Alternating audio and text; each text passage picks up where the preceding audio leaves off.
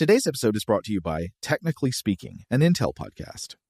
When you think about the future, what kind of technology do you envision? Whatever the future holds, artificial intelligence will undoubtedly be at the heart of it all. Join Graham Class as he hosts Season 2 of Technically Speaking, an Intel podcast, and hear from the minds transforming healthcare, retail, entertainment, personal computing, and more with the help of AI. Tune in every other Tuesday and explore the latest technology that's changing our world today and creating a more accessible tomorrow. Listen to Technically Speaking, an Intel podcast on the iHeartRadio app, Apple Podcasts, or wherever you get your podcasts.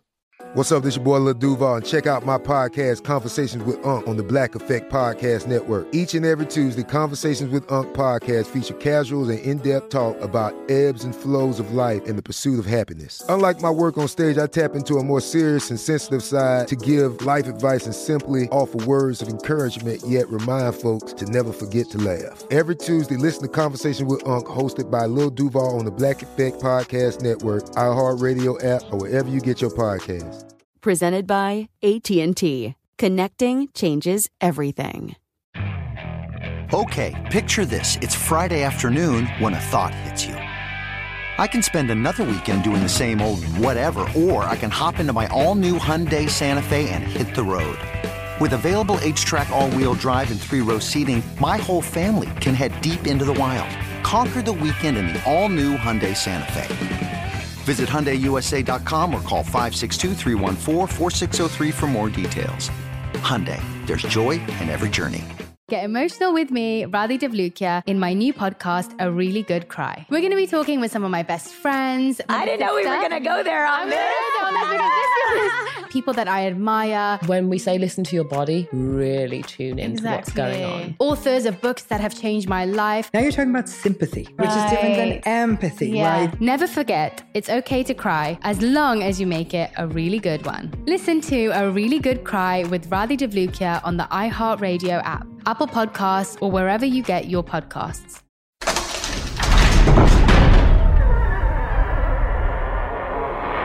Hey, welcome to Stuff to Blow Your Mind. My name is Robert Lamb. And I'm Joe McCormick. And hey, happy Halloween. That's right. We have a special treat for you. We normally have a Vault episode for you on Saturday, but since this Saturday is also Halloween itself, we thought we would feature a two-parter from last year. Right. So this was parts 1 and 2 of our episode on psychic photography, this belief some people have that you could project images from the brain onto photographs. And so that we get into the ring. We talk about some real strange parapsychology research. We talk about vision. And I remember this being a lot of fun.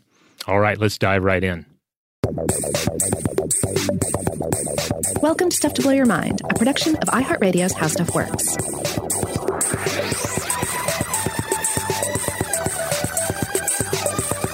Hey, welcome to Stuff to Blow Your Mind. My name is Robert Lamb. And I'm Joe McCormick, and it's October, so we're continuing with our Halloween, spooky, ghostly kind of theme. And today we wanted to explore a somewhat ghostly topic that ties into neuroscience, to stuff we've talked about recently on the Invention podcast with the history of photography.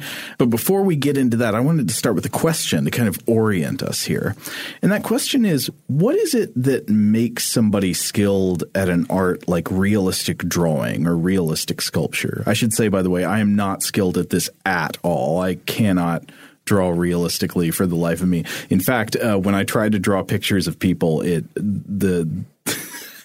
a source of great amusement to Rachel. Oh yeah. I'm the same way. I can draw a pretty mean goblin, but I can't really draw a human. My son, who's 7, is already a better artist when it comes to depicting actual human beings than I am. But obviously, so a huge part of what's going on here is practice, right? You got to learn techniques.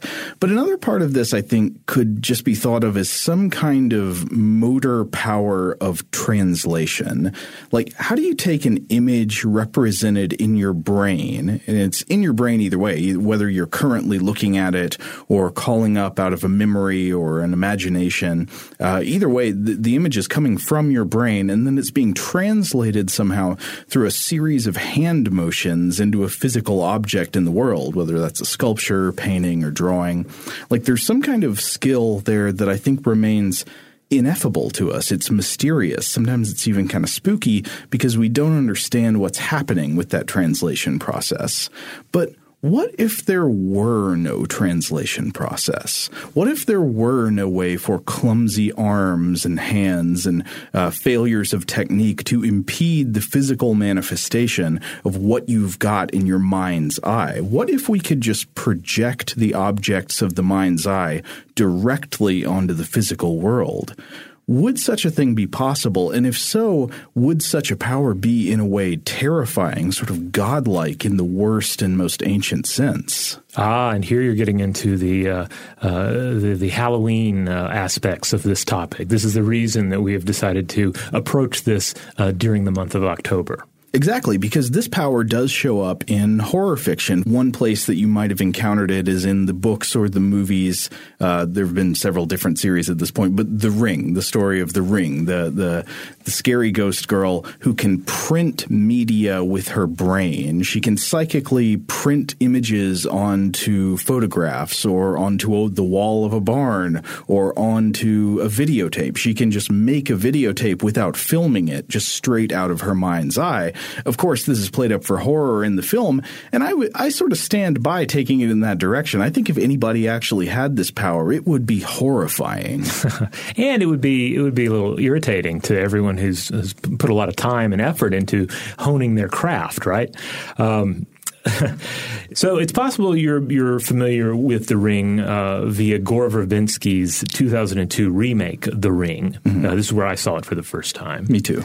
But you also may have seen it by watching the original Japanese horror film directed by Hideo Nakata. This came out in 1998, and I severely hope that if you did see the original Japanese version back in the late 90s, you watched it on a crummy dubbed VHS tape, because that would be most appropriate. Right, because either way, if you haven't seen the movies or read the original Japanese movie was also based on a book by Koji Suzuki. But in any case, the story is about a cursed videotape that is made by this ghost girl. She uses this psychic power of projecting her thoughts directly onto media to make a videotape that kills the people who watch it. Yeah, the cursed videotape containing it's basically a disturbing, surrealistic art video. Mm-hmm. Kills you in 7 days. So there's kind of a what do you call it in medicinal terms? Delayed reaction. Delayed effects. Delayed effects. Yeah.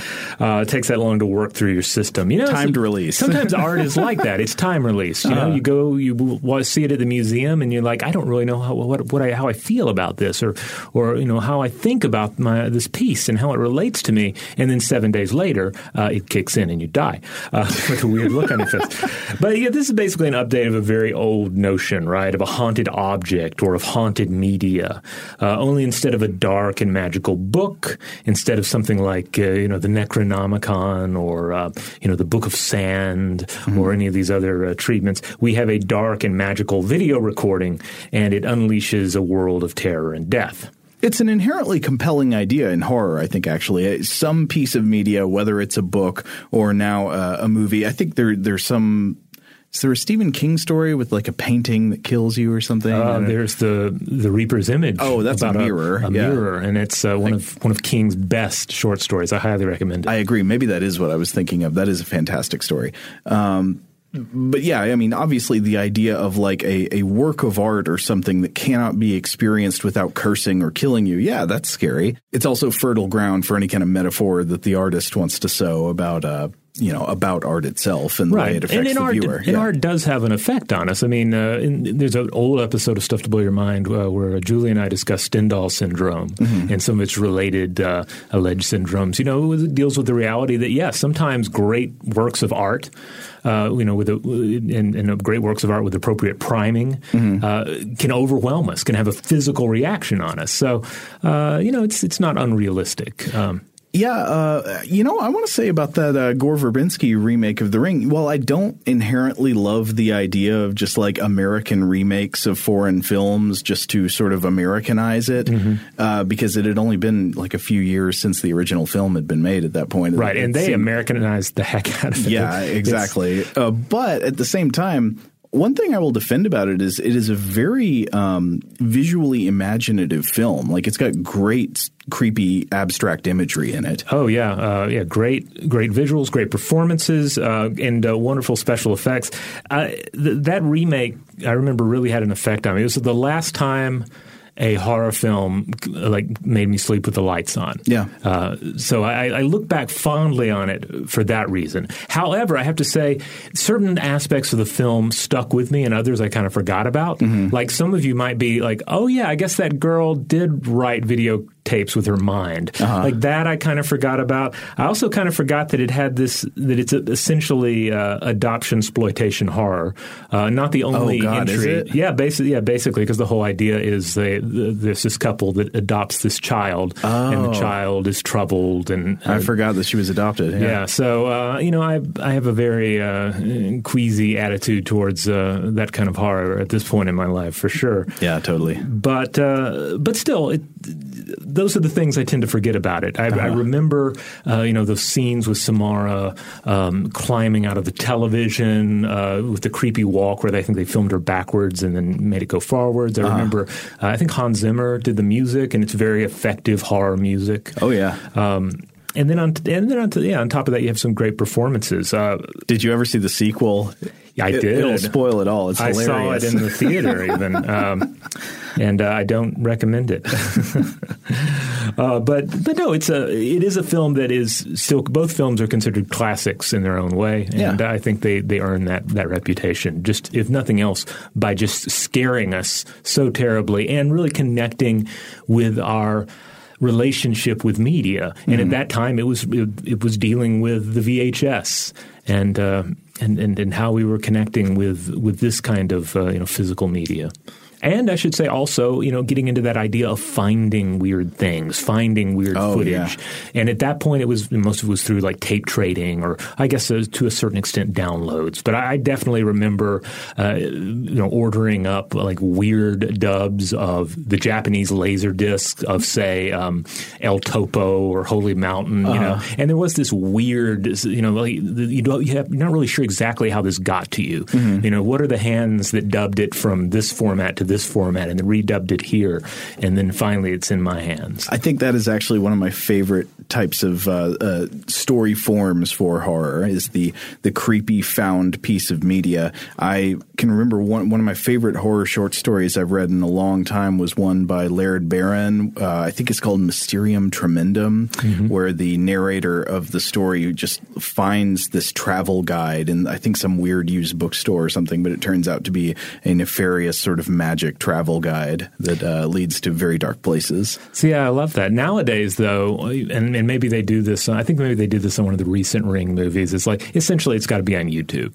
which takes the punch out of it, because it's like you have the dark media, but then the dark media is on an even more deplorable social media, bummer format. But it also takes away the ironic distance that makes the horror fun, because YouTube just will melt your brain and kill you. It doesn't need any like horror upgrades. The real actual YouTube is just waiting to destroy you at the moment. Yeah, though it is kind of comforting to think that all the commentators at the bottom of the Ring video then on YouTube died 7 days later.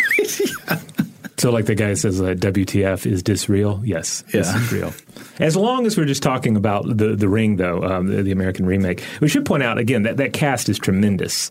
Talking about Samara, her mom is played by Shannon Cochran, who played Pam's mother on The Office, and then her father is played by Brian Cox, legendary Brian Cox. Brian Cox, one of my favorite actors of all time. He kind of makes the movie. And then the young actor playing Samara herself. I don't know if we said Samara is the ghost girl. Yeah, the ghost girl. She's Samara in the American version, and she's Sadako in the Japanese version. So the name changes. But anyway, in the remake, DeVay Chase, I hope I'm saying her name right. This actor played Samara, and she also voiced Lilo in Lilo and Stitch, the Disney film about the alien visiting Hawaii. Going to her IMDb page is hilarious, because I found out she also is the girl in the Sparkle Dance Troupe in Donnie Darko, and she's the voice of the main character in the English dub of Spirited Away. Ah, yeah, the Miyazaki film. Yeah. Oh, great. Okay, so first of all, the idea that Samara can create a surrealistic film, that she can pour like all the nihilistic, misanthropic visions in her head into a videotape and make it so potent that it can kill people, either just through the sheer power of the art or, probably through some sort of supernatural, whatever. That's a really cool trick, and one that I would think could have been put to much more profitable use. Right. Like, why isn't there a sequel where, like, the U.S. military ends up acquiring Samara? Right. Like, that would be great, because then she ends up killing all the evil MK Ultra dudes. It basically writes itself. Right. But sort of a crossover with The Ring and Stranger Things would have been. Yeah. Now, to go a little deeper, though, I think in a way this concept really, really works, though. Like, you can think of any creative endeavor, especially filmmaking, as an attempt to bring that ideal image, that mental image in your head, into the world. And, of course, for a number of reasons, we generally don't succeed in pulling that off. And part of the reason, of course, is that the idea in our mind is rarely as fully formed as we think it is. I think that's exactly right. I mean, an experience I definitely have when writing, and I think you've said you have this before, is I don't necessarily know what I'm going to write until I start writing. Like, if I'm writing a scene in fiction, it's the process of writing that helps bring out the content. Yeah, exactly. And other issues come into play as well. In the final version, perhaps feels a bit lacking.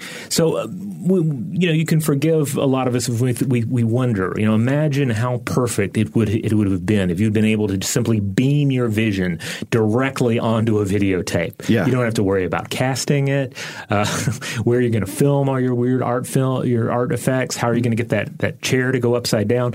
No, you can just beam it directly onto the tape. And so maybe the power then of your vision would be so pure and uncut that it would just literally slay people. Well, I like that. But on the other hand, I mean, I think it's sort of trying to imagine this highlights the unreality of what it is you're trying to imagine. I mean, I feel like our image of the thing we want to create is never really fully formed, even when it seems like it is. I wonder if even people who have extremely vivid mental imagery can actually see a full completed painting that they haven't finished painting yet, and not just sort of like see glimpses of little bits of color and shape that ultimately add up to something concrete and finalized once you've translated it through your hand movements into that painting. I kind of doubt that people can actually see a full painting that they haven't painted yet. Right, and maybe part of it is linguistic. Like we might tend to say, a sculptor might say, "I see the horse trapped in this block, and I wish to free it. I'm just going to remove all the pieces around the finished piece that I envision within it." And within reality, it's more like I see the inspiration for the thing that I am going to create. Yeah, a kind of fuzzy, low-resolution suggestion of the thing that you will create. Maybe. Yeah, and then comes the hard work. Then comes the talent and the skill. One more thing about the Ring, and then I'll mostly let it go. Okay. But ultimately, what is the message of this film? It's seen because basically the whole plot is, these tapes are killing people. Why is it killing people? Oh, it's because of this little girl that died. And then they go on this quest. They're like, we can set her spirit free. Yeah, she'll be happy, and everyone will be saved. And then you realize, no, that doesn't work because she can't be saved. She's just evil to the core, and everybody's going to keep on dying. Right. But they do figure out a way to get around the curse, which is to keep passing it, keep spreading it. So if you spread the curse to more people, she won't kill you. Yeah, basically the plot of It Follows as well, right? But but ultimately in the Ring, though, you only get temporarily spared in It Follows, right? But then I think in the Ring they acknowledge what happens when, that it might come back to them as well. Oh, okay. But maybe that's in the sequels. No, I think that was kind of at least hinted at in the first one. Oh, okay. Yeah, I don't try to think about the sequels, but ultimately, the message is don't try to help people, don't try and fix the world. Like everybody's going to. That's just so bleak and nihilistic. Maybe it's just too bleak and nihilistic for me now. It's the kind of thing I loved when I was younger. But yeah, that's such a harsh way to land it, isn't it? Yeah. It's not an inspiring story on close examination, but I do still stand by a lot of the visual imagery in the film, which I think holds up really well. And Brian Cox is just an absolute treat. Absolutely. All right, we're going to take a quick break. When we come back, we're going to move on from just discussing the ring in general, and we're going to discuss this thing that she is supposed to do, this idea that a mind could somehow imprint an image on something or in like on tape or on film. And it's going to be one of these topics that I think, draws in from a number of past episodes of both Stuff to Blow Your Mind and Invention. Shout out to Astepro for sponsoring this episode and providing us with free samples. Rob, as the local host with allergies here, they sent you some of their nasal spray to treat your allergies. What was your experience like? Yeah, that's right. I always wrestle with the pollen a bit when it rolls in during the spring, so they sent me the little nasal spray. I tried out the product, and yeah, it sure did help me get on top of my symptoms for the day.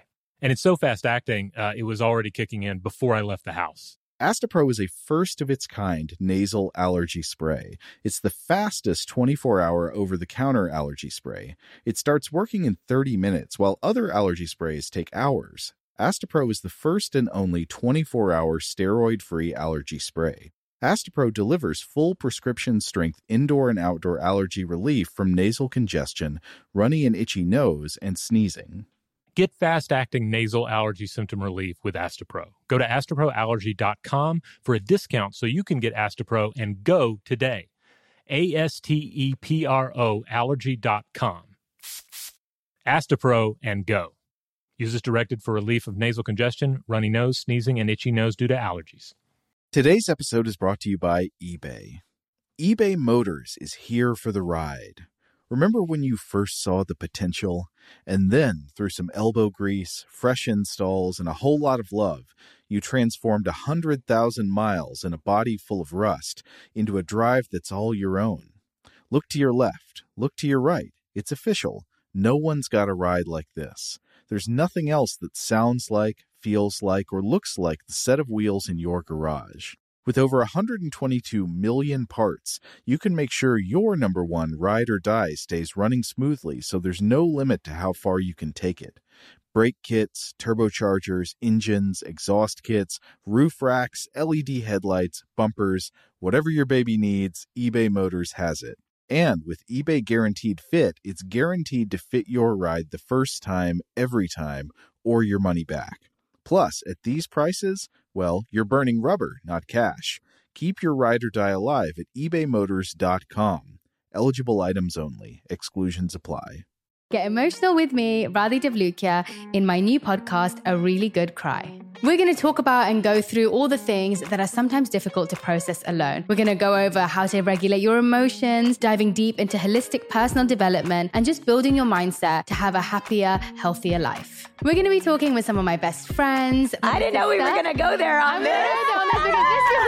People that I admire. When we say listen to your body, really tune into what's going on. Authors of books that have changed my life. Now you're talking about sympathy, which is different than empathy, right? And basically have conversations that can help us get through this crazy thing we call life. I already believe in myself. I already see myself. And so when people give me an opportunity, I'm just like, oh, great, you see me too. We'll laugh together, we'll cry together, and find a way through all of our emotions. Never forget, it's okay to cry, as long as you make it a really good one. Listen to A Really Good Cry with Radhi Devlukia on the iHeartRadio app, Apple Podcasts, or wherever you get your podcasts. The Therapy for Black Girls podcast is an NAACP and Webby Award-winning podcast dedicated to all things mental health, personal development, and all of the small decisions we can make to become the best possible versions of ourselves. Here, we have the conversations that help Black women decipher how their past inform who they are today and use that information to decide who they want to be moving forward. We chat about things like how to establish routines that center self-care, what burnout looks and feels like, and defining what aspects of our lives are making us happy and what parts are holding us back. I'm your host, Dr. Joy Harden Bradford, a licensed psychologist in Atlanta, Georgia, and I can't wait for you to join the conversation every Wednesday. Listen to the Therapy for Black Girls podcast on the iHeartRadio app, Apple Podcasts, or wherever you get your podcasts. Take good care, and we'll see you there.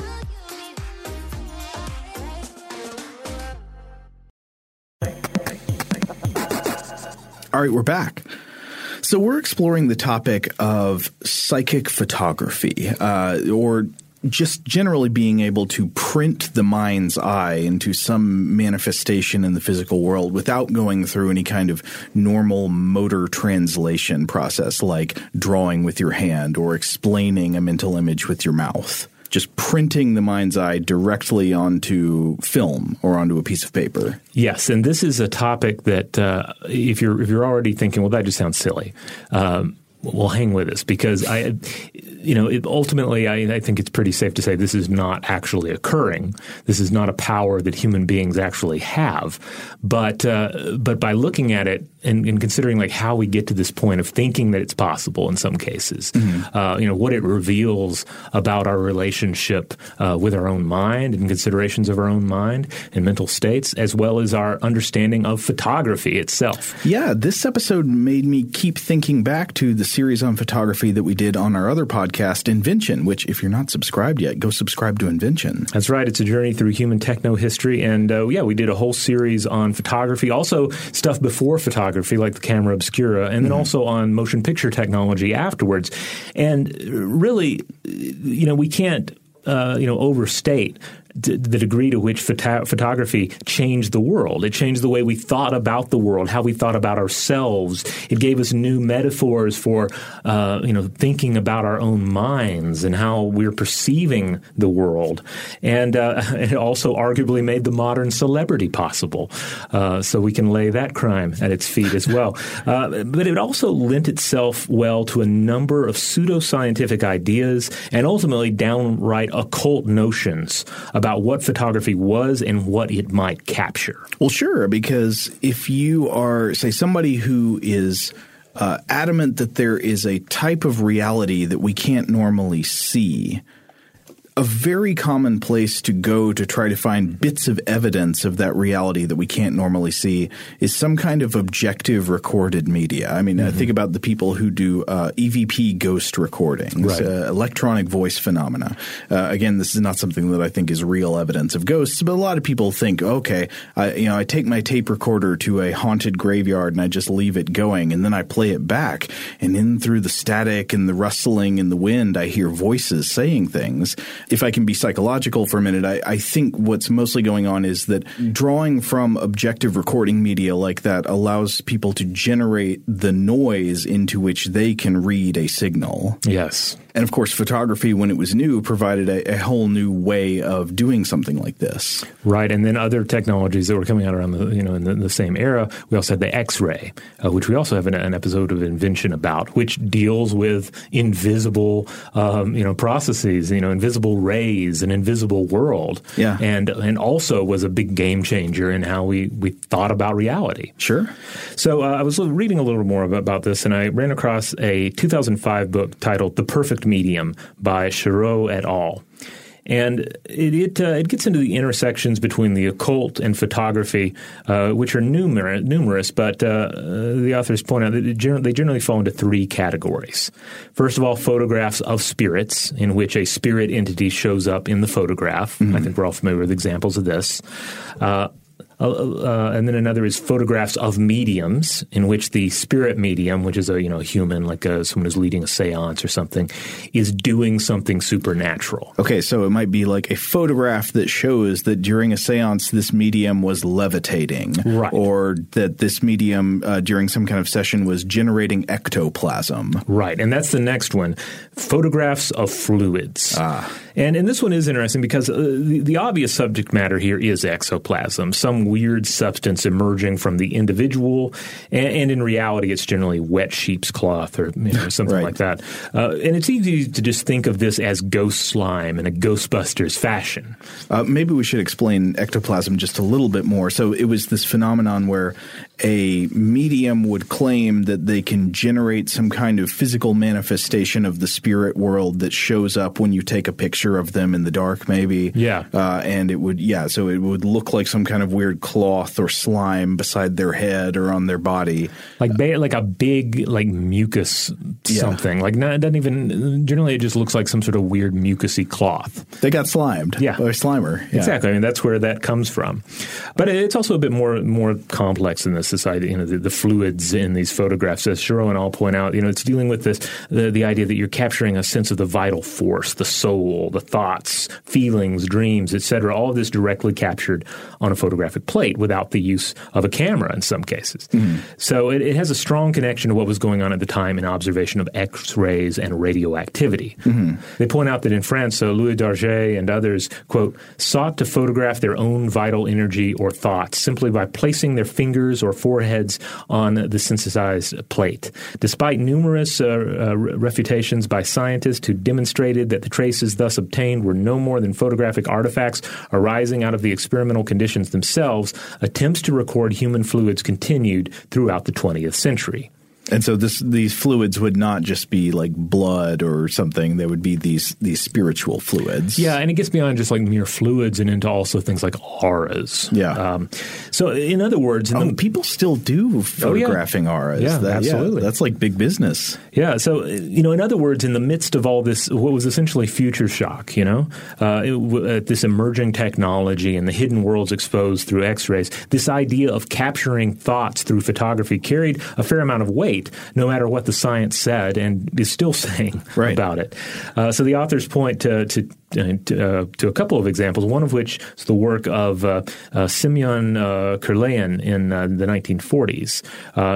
Kurlayan, of course, is where we get Kurlayan photography. Mm-hmm. He lived 1898 through 1978, and it's a process in which an image is obtained by the application of a high-frequency electric field to an object so that it radiates a characteristic pattern of luminescence that is recorded on photographic film.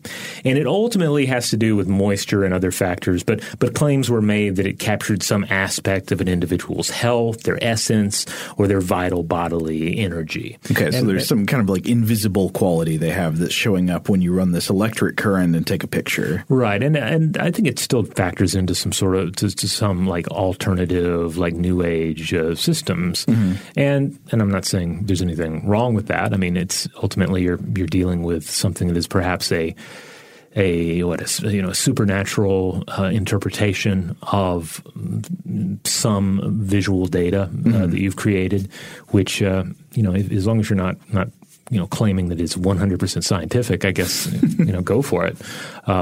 It just falls under the domain of spiritualism and religion. Mm-hmm. They also point to a man by the name of Ted Sirios, who we will come back to in a bit. Yes. Because before we get to Sirios, we have to explore the origins of this very act that Samara in the Ring is engaging in. This idea that human beings are capable not only of photography, which photography in and of itself is an amazing accomplishment. Right. It's this must have seemed magic when it was new. Oh, absolutely. Because as we discussed in Invention, it's this perfect convergence of optical expertise and chemical expertise. Mm-hmm. And artistic expertise, all of it coming together in this new way of dealing with the visual world. But then we have this added idea that people can also engage in thoughtography. Right. Thoughtography. It goes by several names now. Psychic photography, maybe, thoughtography. And its modern origins are, I think you could argue that they are in Japan. So I want to talk about a researcher named Fukurai Tomokichi, who is a Japanese psychologist who lived from 1869 to 1952. He was educated at Tokyo Imperial University in the 1890s. He studied in their philosophy department because this would have been when psychology was brand new. There weren't like psychology departments, there wouldn't have been many if there were any at the time. And he received his PhD after doing a dissertation on hypnotism. And according to The History of Japanese Psychology by Brian J. McVeigh, which is my source on most of this about Fukurai, Fukurai played an important role in introducing the work of the pioneering American psychologist William James to Japanese scholars. Of course, William James would have been a contemporary of Fukurai's. James's The Principles of Psychology came out in 1890, and his lectures, which became the varieties of religious experience, which we've talked about a number of times on the show. Those happened around 1901 and 1902, I think. But so this would have been around the same time that Fukurai was working and doing his dissertation and doing his early research.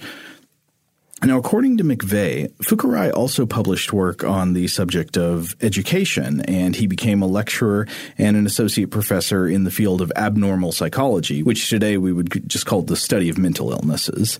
And he was a lecturer at Tokyo Imperial University on these subjects. But from here, his interests apparently took a turn for the paranormal. So beginning sometime around 1910, Fukurai became extremely interested in spiritualism, especially in the subject of clairvoyance. Now, of course, we should note that he would not have been alone in this at the time. Interest in spiritualism, mediums, and the paranormal enjoyed extreme popularity in elite circles all around the world at this time. Now, today, clairvoyance is usually understood to be a special kind of psychic power. A common definition of it is, quote, the supposed faculty of perceiving things or events in the future or beyond normal sensory contact. Now, like a lot of psychic concepts, I see clairvoyance invoked to refer to sort of a broad range of things. Right. So I think it can include all manner of cases of remote viewing. So like seeing things that are behind physical barriers. You know, you shouldn't be able to see through the closed door into the next room, but you can. Seeing things that are far away, you know, maybe seeing things that are happening in another country. Seeing things that are separated in time in the future or the past. And sometimes, but less often, seeing things that can't normally be seen at all, such as spiritual essences or the contents of other people's thoughts or otherwise having knowledge that you just couldn't acquire by normal means. Now, of course, it's worth noting that all of these things, as psychic phenomenon, they are basically exaggerations of things that the human mind does through mental time travel, for instance, imagining what the future will be like or remembering what the past was. The idea of not being able to see through a wall into the next room and see what's going on there, but conceiving a mental picture of what it might be like. Like, for instance, there's another recording studio here in the office. I cannot see in there with my mind, but with my mind, I can imagine that the guys from Stuff They Don't Want You to Know are in there right now recording something. But you cannot imagine what they are doing. But I can form a pretty basic idea that they're sitting around a table talking. It will not fit in your brain what they're doing. It looks just like what we're doing, Joe. The subject matter is slightly different. But at any rate, what I'm saying is I can form a pretty good idea, but I know that is just my brain creating a simulation of my environment. Right, but I mean, I think a lot of this clairvoyant stuff hinges on the concept of generating accurate knowledge. It's like all the stuff we can do with our imagination, except they can do it to see reality. And the kind of clairvoyance that Fukurai was most interested in, I think, would be covered by the first two categories of things I said. So mostly like seeing things that are far away and seeing across physical barriers. According to McVeigh, he was focused on something called toshi, which meant something like seeing through, as in seeing through barriers, and on Shinrigan, which meant the far-seeing eye. And in this parapsychology phase of his life, Fukurai was aided by another Japanese researcher named Imamura Shinkichi. Now, Fukurai studied a reputed Japanese clairvoyant named Mifune Chizuko and another named Nagao Ikuko. And McVeigh writes that in 1910, Fukurai performed a series of experiments in front of a panel of scholars and experts that he believed would demonstrate Mifune Chizuko's power to read out written messages even after they'd been sealed inside envelopes and then placed inside lead containers. And apparently an attempt to replicate these experiments the following year in 1911 was not as successful as Fukurai and Mifune had hoped, and a lot of people considered that Fukurai's research was clearly misguided after some failed demonstrations, and he and his supposed clairvoyant subjects like Nagao and Mifune were criticized in the press, and at least I think it's implied that partially as a result of these failures and subsequent criticism, McVeigh writes that both Mifune and Nagao Ikuko committed suicide in the year 1911. But before, I've also seen another cause of death attributed to Nagao Ikuko, so I'm not sure about that. But McVeigh says that she also died by suicide. But before she died in 1911, Nagao Ikuko appeared to demonstrate a novel form of psychic power that fascinated Fukurai, and this was apart from traditional clairvoyance. This was the power that Fukurai called ninsha, which would have roughly translated as thoughtography. The Japanese term ninsha comes from the combination of nen, meaning like sense or feeling, and sha, meaning picture. And in concrete terms, this just means that Fukurai believed that Nagao had the power to use her mind's eye to expose a dry plate of photographic film, essentially burning her thoughts directly onto the physical substrate, the same way that light prints an image onto a piece of film. Now, after Mifune and Nagao died, Fukurai continued his research, and he published a book about clairvoyance and thoughtography in 1913, which was widely criticized as credulous and unscientific, and Fukurai eventually lost his university position, moved on to other things, though he apparently continued to be interested in paranormal research well into his retirement in the 1940s and 1950s. One weird thing is, before he was publicly ridiculed and ousted from his position at Tokyo University, Fukurai was considered an elite scholar at the head of Japanese psychology. He was not, just some crank writing pamphlets in his basement. He was a top scholar, and his academic exile had consequences. I was reading in the Oxford Handbook of the History of Psychology, Global Perspectives by David B. Baker, that in reaction to the Fukurai affair, a new head of the psychology department at Tokyo Imperial University decided that the department could rehabilitate its reputation by only focusing on, quote, normal psychology, ignoring both of Fukurai's areas of study, meaning parapsychology, like the study of psychics, and, quote, abnormal psychology, which again would amount to the study of mental illness. Now, of course, saying we're not going to study mental illnesses is a huge limitation on academic psychology, which the authors write in this book, quote, stunted the rise of clinical psychology in pre-war Japan. Yeah, absolutely, though, because studying mental illness is a way not only of understanding how to treat mental illness, but also to understand what how the mind is functioning in individuals who are not experiencing mental illness. Right. I mean, it provides a frame of reference. Yeah, for example, a lot of the biggest breakthroughs in the history of psychology have come from studying patients who have brain injuries or lesions of some kind. Yeah. That, they show you how the brain changes when certain or how the mind changes and how behavior changes when certain physical changes are made to the brain. And of course, I've seen it alleged by a number of writers that the stories of people like Mifune Chizuko and Nagao Ikuko inspired the fictional ghost in the original Ring by Suzuki Koji. I don't know if that's correct, but it's at least been alleged that there's some thread of inspiration there. And I want to be a little bit sympathetic to Fukurai and consider the historical context. Like in the year 1910, it was only 15 years previous that X-rays and X-ray photography had been discovered. We sort of alluded to this earlier, right? The German physicist Wilhelm Röntgen, he discovered X-rays by accident in the year 1895 when he was performing experiments with a type of early cathode ray tube, which was an electrical device that shoots a beam of electrons across space inside an evacuated tube from one electrode to another. And Röntgen noticed when he was running these experiments, he'd put current through the cathode ray tube in a darkened room, it would make this particular screen in the room. It was a screen of barium platinocyanide, which is like a type of photographic plate. It would make that glow.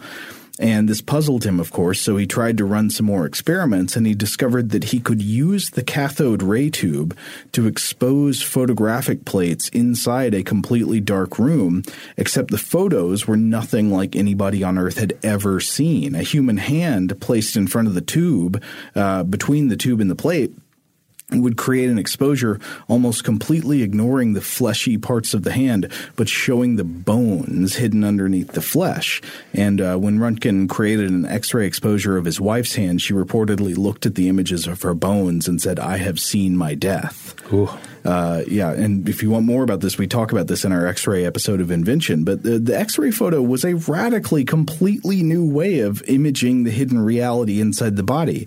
It had been discovered almost completely by accident, and it had been only like 15 years before this. So, of course, photography itself was maybe like 80 to 90 years old at the time. And so you add to that the fact that people were proposing all kinds of other hypothetical classes of rays at the time. You remember we talked about N rays. Yes. It turned out those didn't exist. But people were just thinking that there were all kinds of rays we didn't detect or understand yet, invisible forces beaming out from one object to another.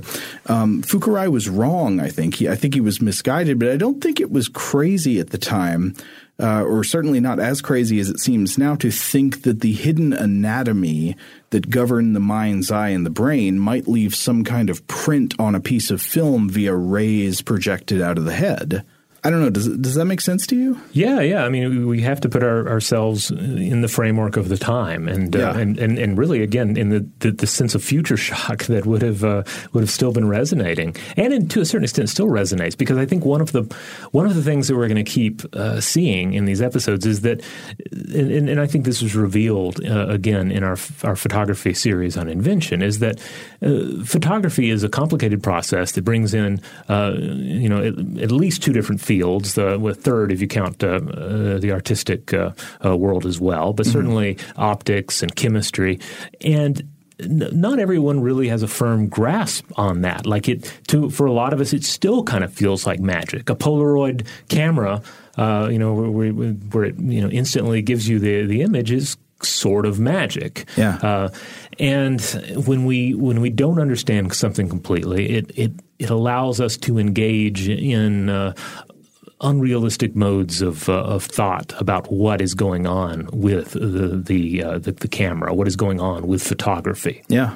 All right, we're going to keep talking about all this, but we're going to take one quick break first. Today's episode is brought to you by eBay. eBay Motors is here for the ride. Remember when you first saw the potential? And then, through some elbow grease, fresh installs, and a whole lot of love, you transformed 100,000 miles and a body full of rust into a drive that's all your own. Look to your left. Look to your right. It's official. No one's got a ride like this. There's nothing else that sounds like, feels like, or looks like the set of wheels in your garage. With over 122 million parts, you can make sure your number one ride or die stays running smoothly, so there's no limit to how far you can take it. Brake kits, turbochargers, engines, exhaust kits, roof racks, LED headlights, bumpers, whatever your baby needs, eBay Motors has it. And with eBay Guaranteed Fit, it's guaranteed to fit your ride the first time, every time, or your money back. Plus, at these prices, well, you're burning rubber, not cash. Keep your ride or die alive at ebaymotors.com. Eligible items only. Exclusions apply. Get emotional with me, Radhi Devlukia, in my new podcast, A Really Good Cry. We're going to talk about and go through all the things that are sometimes difficult to process alone. We're going to go over how to regulate your emotions, diving deep into holistic personal development, and just building your mindset to have a happier, healthier life. We're going to be talking with some of my best friends. I didn't know we were going to go there on this. People that I admire. When we say listen to your body, really tune into what's going on. Authors of books that have changed my life. Now you're talking about sympathy, which is different than empathy, right? And basically have conversations that can help us get through this crazy thing we call life. I already believe in myself. I already see myself. And so when people give me an opportunity, I'm just like, oh, great, you see me too. We'll laugh together, we'll cry together, and find a way through all of our emotions. Never forget, it's okay to cry, as long as you make it a really good one. Listen to A Really Good Cry with Radhi Devlukia on the iHeartRadio app, Apple Podcasts, or wherever you get your podcasts. The Therapy for Black Girls podcast is an NAACP and Webby Award-winning podcast dedicated to all things mental health, personal development, and all of the small decisions we can make to become the best possible versions of ourselves. Here, we have the conversations that help Black women decipher how their past inform who they are today and use that information to decide who they want to be moving forward.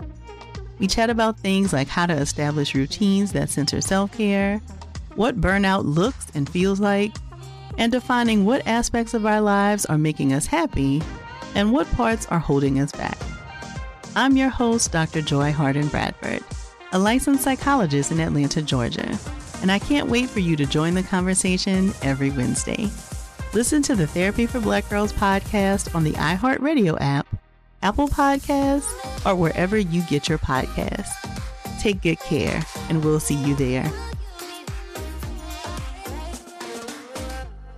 Bring a little optimism into your life with The Bright Side, a new kind of daily podcast from Hello Sunshine, hosted by me, Danielle Robay. And me, Simone Boyce. Every weekday, we're bringing you conversations about culture, the latest trends, inspiration, and so much more. Thank you for taking the light, and you're going to shine it all over the world, and it makes me really happy. I never imagined that I would get the chance to carry this honor and help be a part of this legacy. Listen to The Bright Side on America's #1 podcast network, iHeart. Open your free iHeart app and search The Bright Side. All right, we're back. So I want to talk just a little bit about this idea of remote viewing, which Fukurai was definitely involved in. Yeah. This idea that, you could see what's going on in another place, either in another room, another part of the world. Sealed envelope, or another planet. Yeah. And another example of an accomplished individual in their field who is also a prominent proponent of remote viewing is Atlanta's own Courtney Brown, an associate professor in the political science department at Emory University. He also works in nonlinear mathematics. So we see in Fukurai an interest in hypnosis, and then Brown is versed in meditation. Meditation-induced light experiences can occur and have been linked to similar experiences in sensory deprivation. And I've seen things like that in yogic meditation as well, where you will be, you're seeing lights or shapes or some sort of imagery that feels as if it is arising and it is not called forth. You know what I'm saying? Like it doesn't feel like it's something that you are consciously imagining. It doesn't feel like something that is dictated by the default mode network. It doesn't feel like the sort of images or thoughts that are normally bombarding our brain. Well, I think about how often in psychedelic experiences people talk about believing they've encountered an other. Yeah. Where if you just, it's impossible to know for sure, but it seems like probably what's going on is they're having an internal experience with their own brain, but there are some types of experiences that we just for whatever reason feel are exogenous. It feels like it's coming from outside you. Right. And so with the right amount of priming, expectation, and ultimately consolidation, like any one of these experiences, be it something that is due to the use of psychedelics or something that is acquired through meditation, hypnosis, etc., because as we've discussed before, like even our normal sensory view of the world is like inherently hallucinatory. Yeah. It is in its own way an illusion. It's not the way things are. It's just like a useful sort of movie that we can interact with the world through. Right. So if you're having an experience like that and it feels real, right? And then you can see how even like certainly very intelligent people can come to believe that they are actually perceiving the reality of a distant location and become very convinced of it. And then certainly if you have a name for this as well, it becomes kind of established in parapsychology, then that also helps. That gives you even more like priming and conditioning in which to frame this experience. And also, just to go back to psychedelics too, and certainly our episode on psychedelics, like we see that trend in the 20th century. Right? This counterculture emerged, this idea taking shape that secular individuals can have essentially a mystical experience that is not due to the machinations of gods or angels, And so it's not surprising that we see all cases like this arising.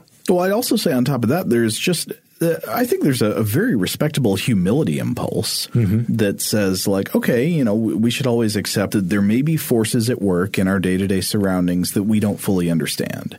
We don't have a scientific theory that accounts for them yet. And I think that's a good thing to start from. But I think a lot of like parapsychology and paranormal type people jump from there to because we should acknowledge that there are lots of things about the world we don't understand yet. Therefore, remote viewing is real, right? Or like therefore, you can't discount thoughtography. And finding the right balance there, I think, is part of the difficulty of living the skeptical life. You don't want to live a life of denialism where you just like anytime something is strange or unexplained, you just say like, "Wow, that's nonsense." But at the same time, you want to maintain a high standard of evidence, and that's the tightrope walk, I guess, you've got to do if you want to be a scientific investigator, if you want to try to have the most accurate view you can of the world. And there are always going to be these edge cases where somebody's presenting, evidence that maybe seems compelling for some kind of phenomenon that doesn't really seem like it fits with well-tested theories that otherwise predict the physical world.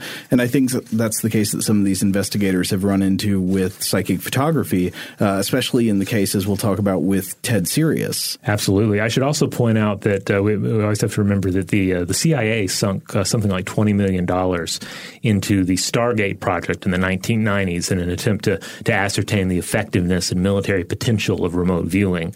And this project was ultimately terminated, and remote viewing was found unfruitful to their needs. Mm-hmm. But maybe it was a conspiracy. Who knows? No. No, I mean, yeah, I tend to think like first of all, I've got major objections to remote viewing just on like a plausibility basis. Like, again, you can't rule things out just because you don't know the mechanism. But if you've got a pretty good picture of how physics works and it just, there are powers proposed that don't seem to fit in any way with any physical forces that you could identify, that should definitely be a red flag to start with. And then on top of that, I think there are additional plausibility problems with remote viewing, which is like, if it does exist, why isn't it being taken better advantage of? Yeah. And that being said, I do come back to like what I said earlier, like, even though it's not scientifically feasible, as far as we understand it, that doesn't mean that people shouldn't be interested in it and or even practice it. But it needs to be more of. I feel like it is more definitely in the line of like a spiritual or religious practice. But that's just my 2 cents on it. And I think that's one of the problems that, and we're going to see that with a lot of these people that are claiming these abilities, is they are not presenting them as something that is, ultimately like the domain of the spiritual, something that can't really be proven or disproven. But they're agreeing to tests. They're agreeing to performances of their ability and inviting, in some cases, experts to see what they're doing and to try and find the problems in it. So it's something to keep in mind as we move forward. All right, so let's come back to a figure that we've mentioned the name already, Ted Sirius. That's Serios. Is it Sirius or Sirios? Sirios. Let's go with Sirios. Well, you say that. I'll say Sirius, just Sirius? To be confusing. Like Sirius Black. So Sirius lived 1918 through 2006, and he claimed to be able to create thotographs on Polaroid film. Yeah. So this is an interesting figure, to say the least. So I was reading a little bit about this in that book, The Perfect Medium. Parapsychologist Stephen E. Broad writes about him. Broad is also a philosophy professor. And he contends that Sirius's photography is perhaps the best documented and perhaps the most impressive. Does he seem a little sympathetic to maybe he did have some psychic powers? I encourage everyone to read Broad's work for themselves because he certainly is more inclined to criticize some of the individuals who have been attributed as being like solid debunkers. At the very least, he seems to be saying, look, whatever Sirius was doing, it's not nearly as debunked as you think it is. Okay. And he is a parapsychologist. He is a parapsychologist, so I'm going to stress all of that. But it's still an interesting read. He does seem to be more inclined to entertain the possibility, though. So Sirius was a Chicago bellhop who had experimented with hypnosis, and he claims that during this time he found that he could use his mind to project images onto camera film and later instant Polaroid film. And he apparently demonstrated this to various folks and was quite convincing. And this caught the attention of Denver psychiatrist and researcher Jewel Eisenbud, who took a strong interest in his work and conducted numerous trials, resulting in hundreds of images. Yeah, and I've read that Eisenbud is one of the main reasons that people really know about Ted Sirius. Like, he sort of took up the cause. Like, or at least from what I read, Eisenbud claimed he was initially skeptical of Ted Sirius's abilities, but then after spending time with him and seeing his photographs, he came more and more to believe that these powers were real and that Sirius really could project his mind's eye onto a piece of film. Yeah, Eisenbud at one point believed that Sirius was seeing via essentially remote viewing the surface of the Jovian moon Ganymede, and then using photography to implant that image onto film. Right. And it gets more complex than that, actually, because I was reading that Sirius apparently made these images that Eisenbud later said, oh, this is the surface of Ganymede, because he said that Sirius was very interested in space exploration and had been thinking about the Voyager 2 probe, and that must have been what triggered his generation of this image of the surface of Ganymede. But at the time he generated the image, the photographs from the Voyager probe had not been taken yet. So I think Eisenbud is suggesting that if these photos are real, Sirius actually not only projected his thoughts directly onto film, but also precognitively remote viewed the surface precognitive. Well, I guess it wouldn't have mattered whether the Voyager probe got there yet. He was seeing the surface of the moon before the probe got there. Right, and I've seen this in other accounts of remote viewing where they have essentially seen other worlds or have encountered historic figures, that sort of thing. Right.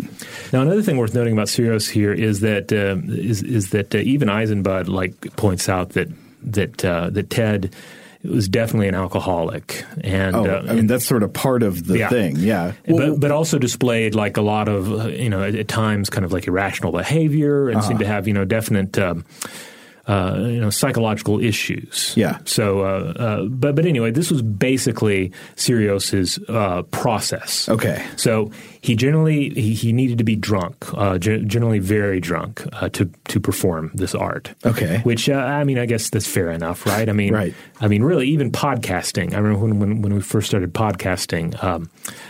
Jerry told us, have a little to drink before you go into the podcast booth. It'll help. What? Jerry ever told me that? Oh, well, maybe I just looked like I needed a drink at the time. I don't know.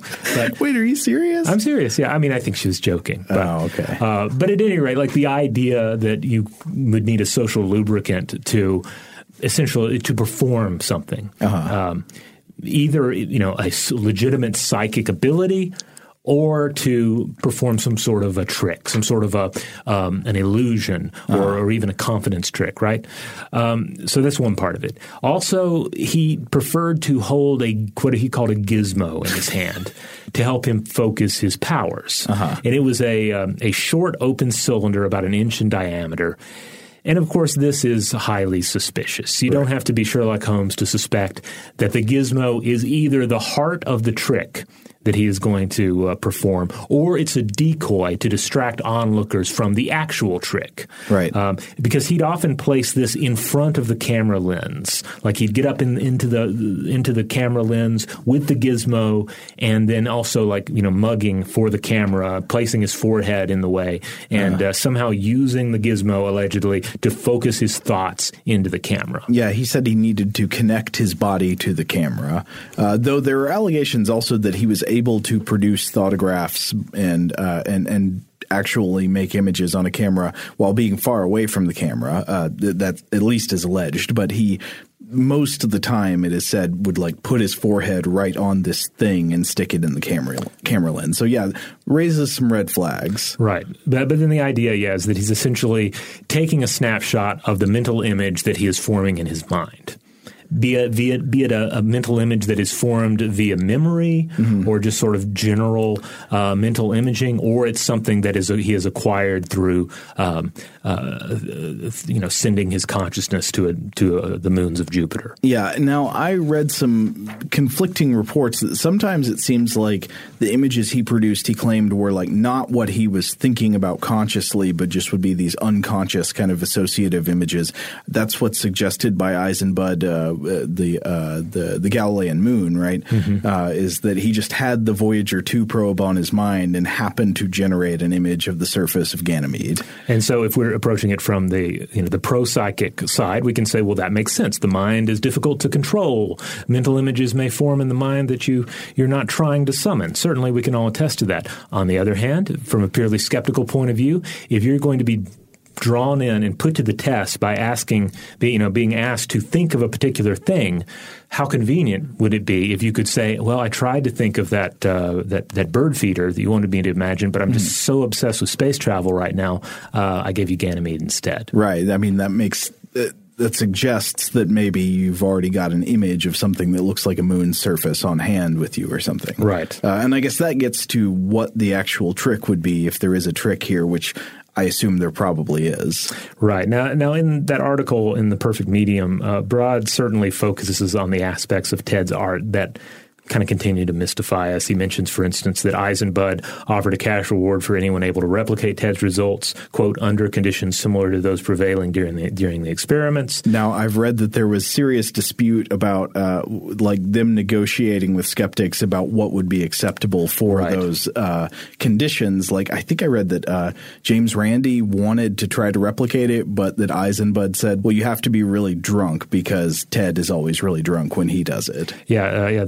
The famous debunker, James Randi, who we had the privilege to meet last year. Yeah. It definitely plays into some of this and is kind of if you read some of the more pro-Sirius material, Randy's kind of portrayed as a villain. Randy is always the villain of something written by pro-psychic powers people.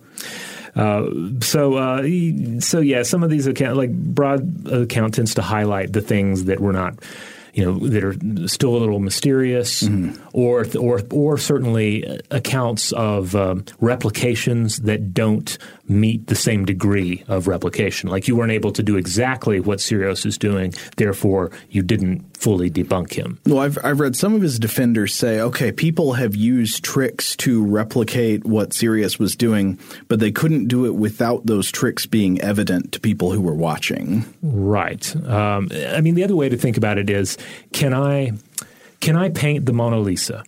No, I cannot. Can I demonstrate some of the techniques personally that the artist used to create the Mona Lisa?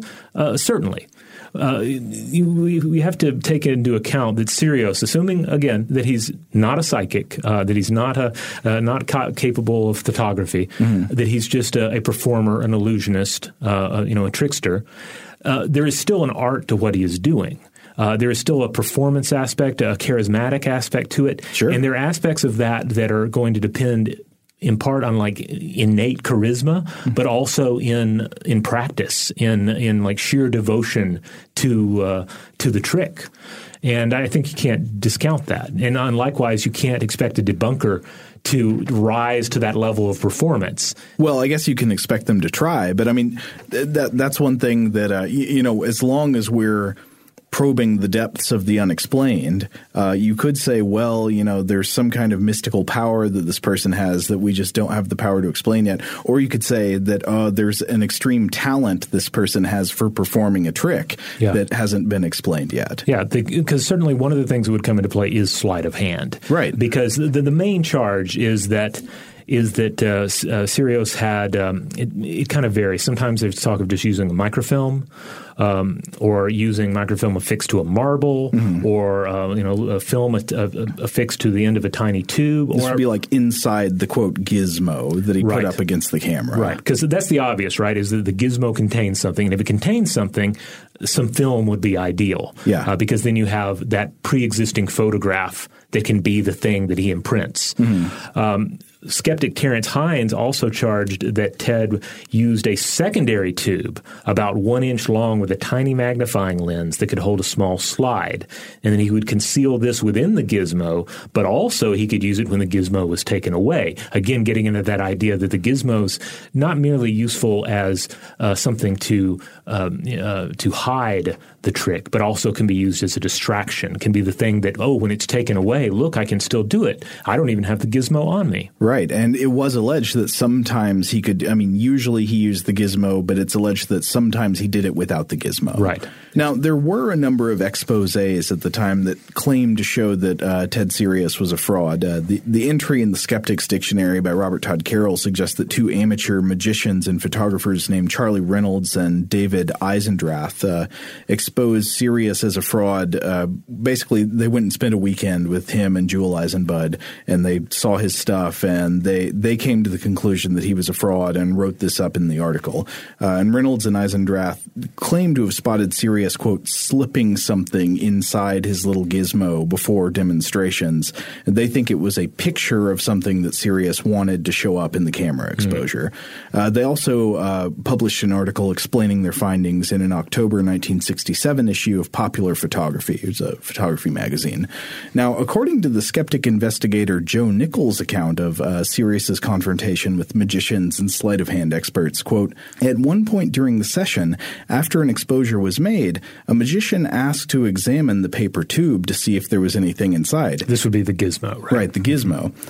Sirius backed away, putting his hand in his pocket. Now, that's suspicious behavior.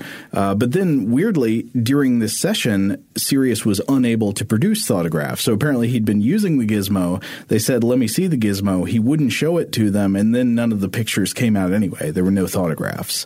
And he and Eisenbud blamed the, quote, hostile atmosphere for interfering with Sirius's powers. This is always a red flag also, I think. But there are still plenty of people, I think, who hold out for psychic photography, claiming that Ted Sirius's powers were real and could not be explained. And he's got defenders who say that some of his feats are just impossible to explain. For example, I was reading claims in an article in the Chronicle of Higher Education, which was about a gallery exhibit of Sirius's photographs, which I would like to see. That would be fun. Oh, yeah. They're interesting images, certainly when you know the background for them. Especially if you just think about them as works of art, not as like displays of real psychic powers.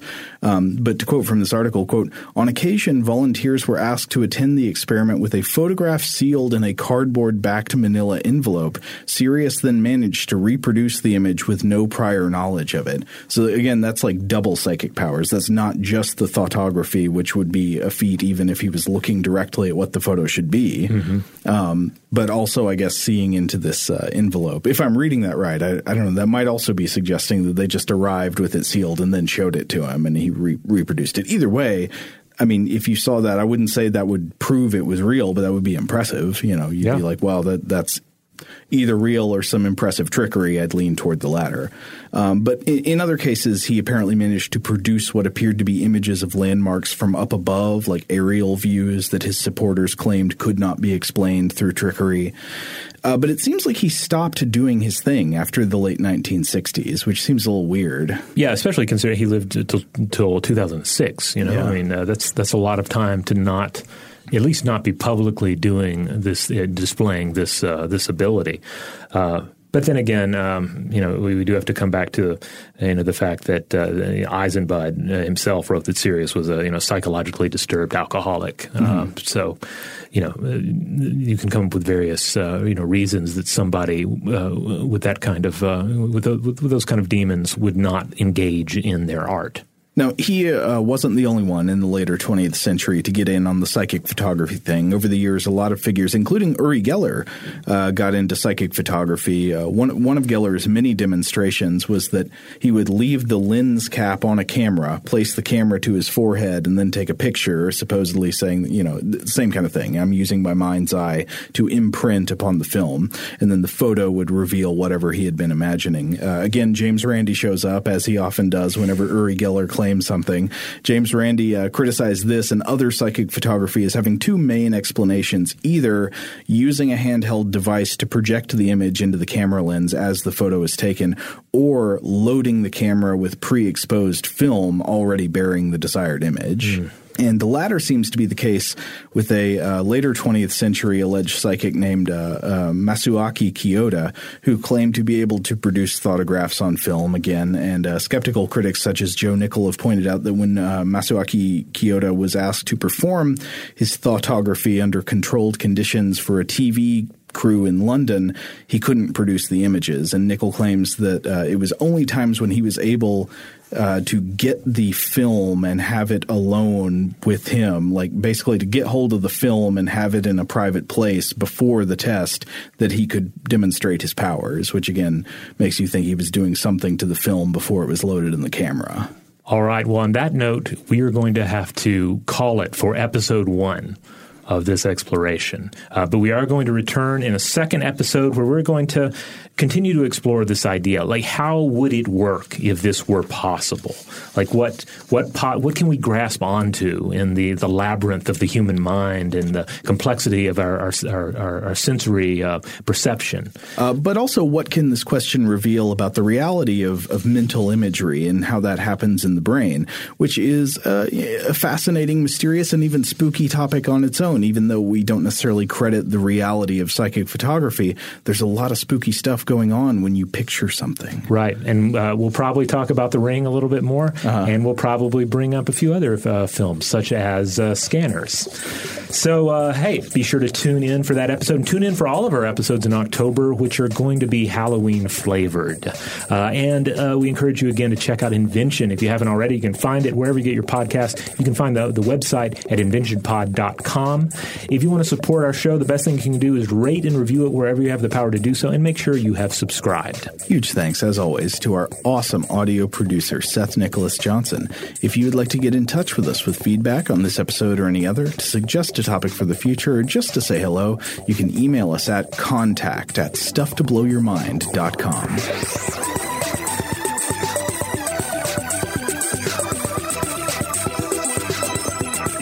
Stuff to Blow Your Mind is a production of iHeartRadio's How Stuff Works. For more podcasts from iHeartRadio, visit the iHeartRadio app, Apple Podcasts, or wherever you listen to your favorite shows.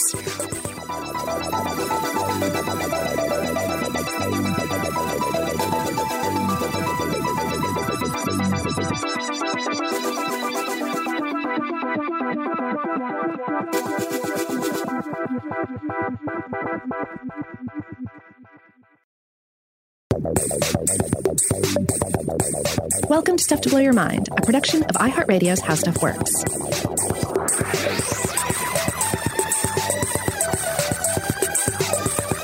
Hey, welcome to Stuff to Blow Your Mind. My name is Robert Lamb. And I'm Joe McCormick. And we are back with part 2 of our discussion of psychic photography, the press of the mind's eye. That's right. We kicked off last episode talking about The Ring, in which a psychically gifted, disturbed little girl is able to use the power of her mind to burn images into things, including into the film of a VHS tape. Sure. And but also into all kinds of surfaces. Right, yeah. But she's most famous for her video work. Yeah. She's the video artist. Yeah, she's a video artist. True artist. Knox Harrington. Yeah.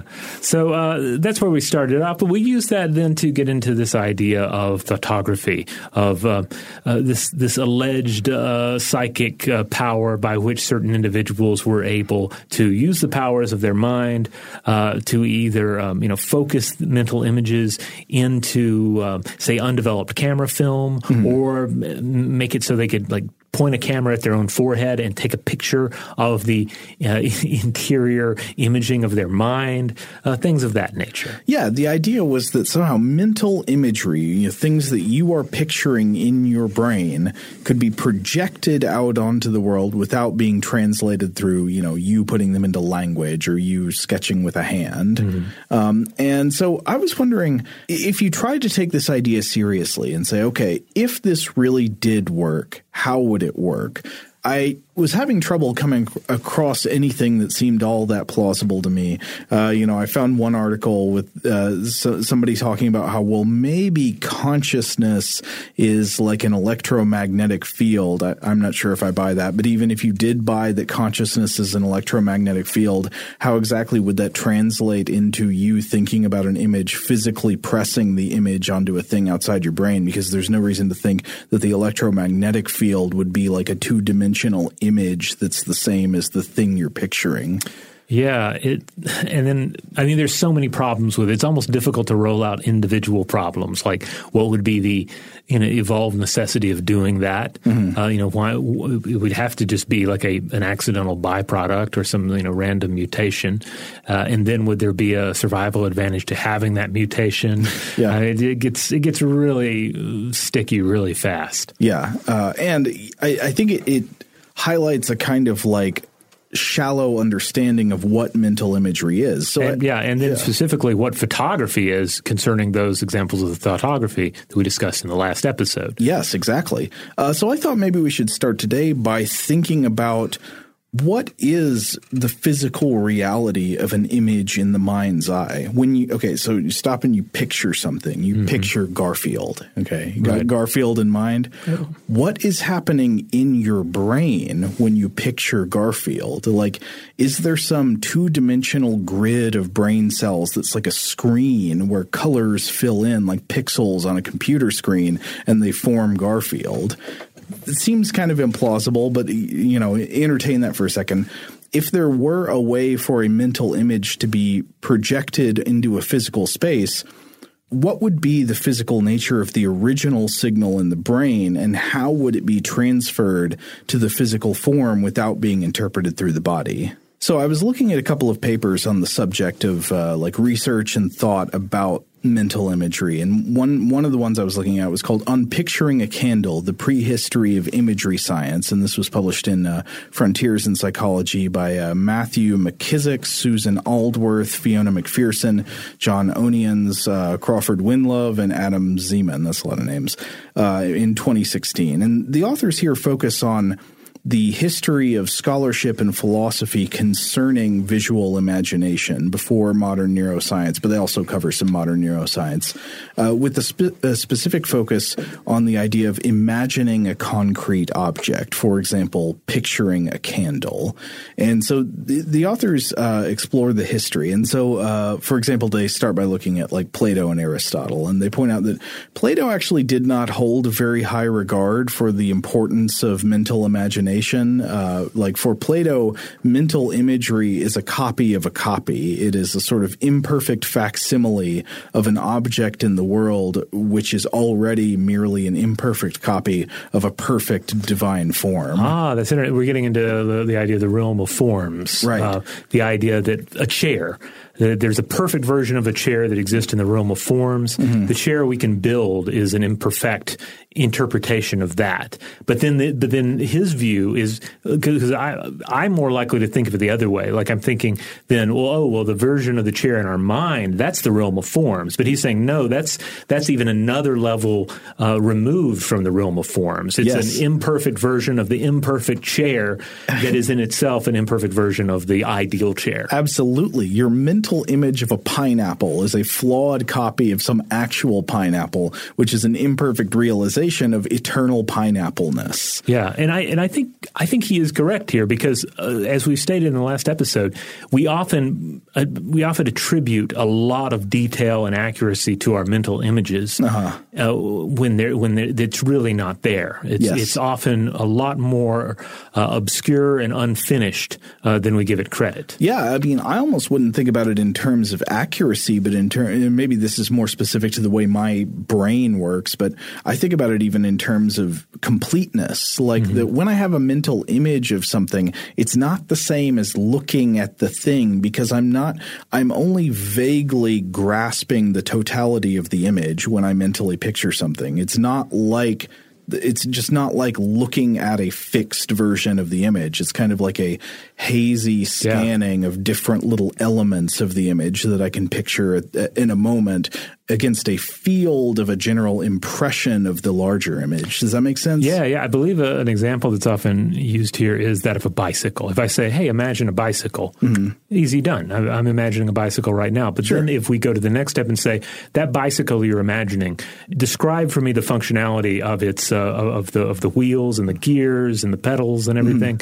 Explain to me how that works. Oh, yeah. This goes back to our illusion of explanatory depth episodes, where everybody can picture a bicycle, but can you draw a bicycle? Right. And it turns out, just try it. You might end up laughing really hard at yourself because you think you can draw a bicycle, but there's a decent chance you can't. You don't know where the bars go, which wheel connects to what. You just don't know, even though you think you can picture it right now. Yeah. So again, Plato, I think, was definitely onto something here. I think Plato hit this one out of the park. Yeah. But Aristotle, to the contrary, he thought that not only was mental imagery important, he thought that you literally could not think without it. They quote him saying, the soul never thinks without a phantasma, and the phantasma is like some kind of mental image, which I'm sure this would come as news to our many listeners who tell us about their experiences with aphantasia, meaning that they say they don't have the ability to form mental images. They can't picture something in their heads. And yet, we've got no reason to disbelieve them on that. And at the same time, they seem perfectly capable of thinking. So it seems perfectly clear to me that mental imagery is not necessary for thought. Right. It is necessary for choosing the form of the destroyer, should Gozer, the traveler, appear to you. I often think back of that scene in Ghostbusters. That's how they choose the Stay Puft Marshmallow Man form. But if all of the Ghostbusters had aphantasia, then the destroyer would not have been able to manifest. I think you said that in the original episode. I probably did. I hadn't thought about it since then, but that's great. Unless Gozer the Destroyer is even more nefarious than we imagine, and he can also manifest in the shape of something that you put together through, say, words or whatever. Maybe, but I kind of like the idea that it's being an interdimensional entity, it's limited, and it really it cannot venture into this form unless there is a clear visual image that it can draw from. Like that has to be the foothold for it to climb back in and begin destroying. Well, to tie it back to psychic photography, actually, the case of Gozer taking the form you imagine would be exactly like thoughtography. It would be the case of mental imagery being manifested as a physical object in the world. Yeah, but it would make more sense that a god can read your mind than your mind can blast a photo, blast an image onto some undeveloped film. I agree. So picking up again with the history of mental imagery, Descartes had thoughts about visual imagination, apparently placed it on par with the senses as manifestations of the body, which, of course, in Descartes' view, that makes them fallible because, of course, they can always be mistaken, unlike, in his view, pure logical deduction. If you recall, like the fight between Descartes and the empiricists, the empiricists thought that the senses should be primary, but Descartes thought, no, you can't ever fully trust the senses. You've got to go on just like pure logical proofs. I'm not quite sure why. For some reason, that seems like a funny belief looking back on it.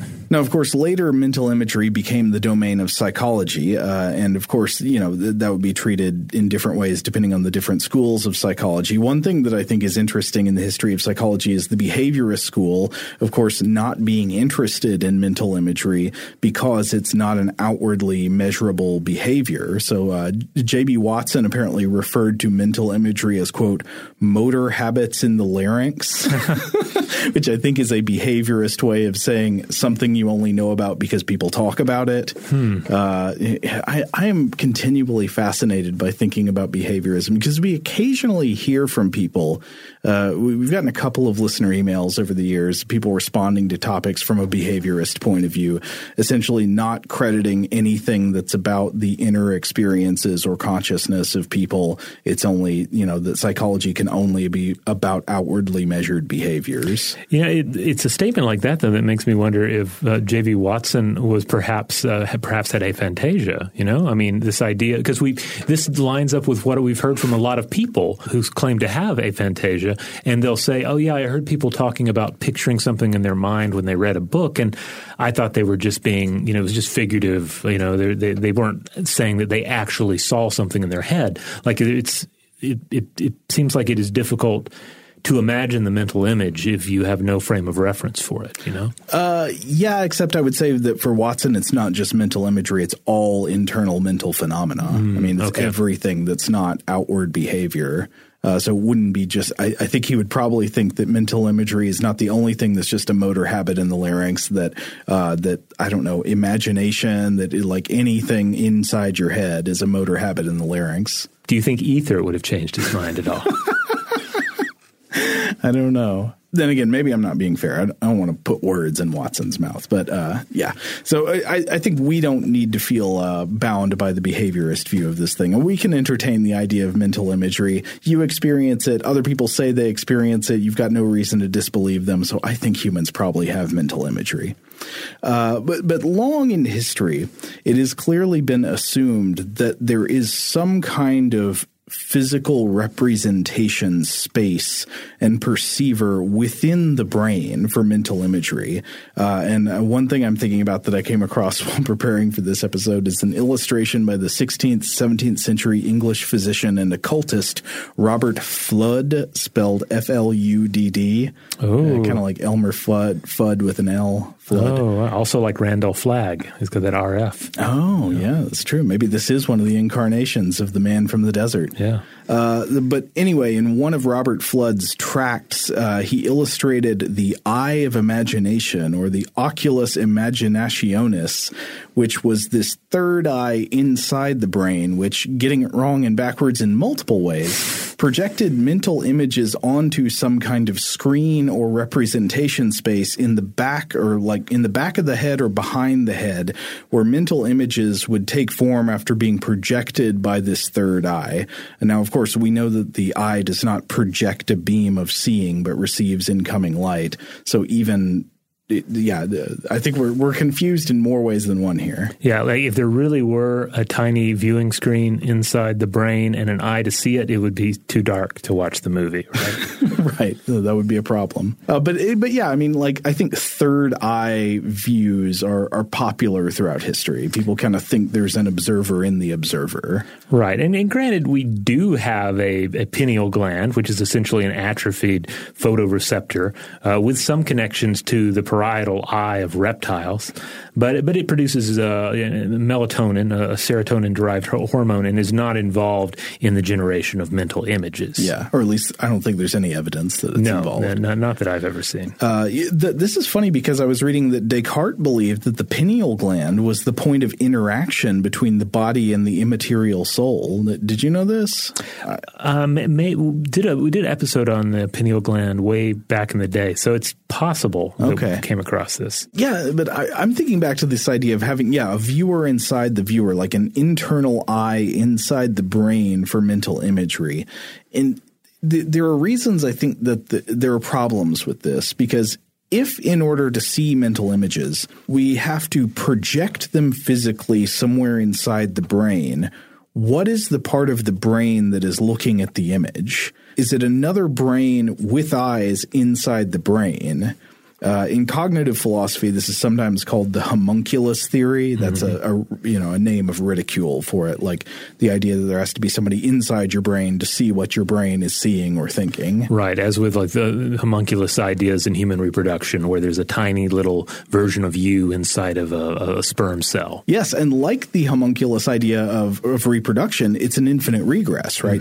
Because if there's a little eyes and a brain inside your head in order to see what you're thinking, then that brain must have little eyes and a brain inside that brain to see what that brain is thinking about.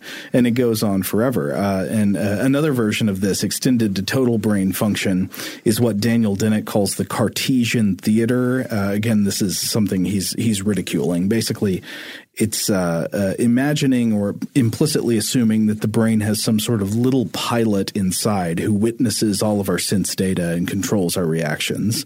And again, it's basically a reductio ad absurdum because it leads to this infinite regress. Who's seeing the images inside the brain of the homunculus or the pilot or the Cartesian theater must be another smaller one. So I don't think it can be that inside the brain, mental images are seen the same way our eyes see things in the world.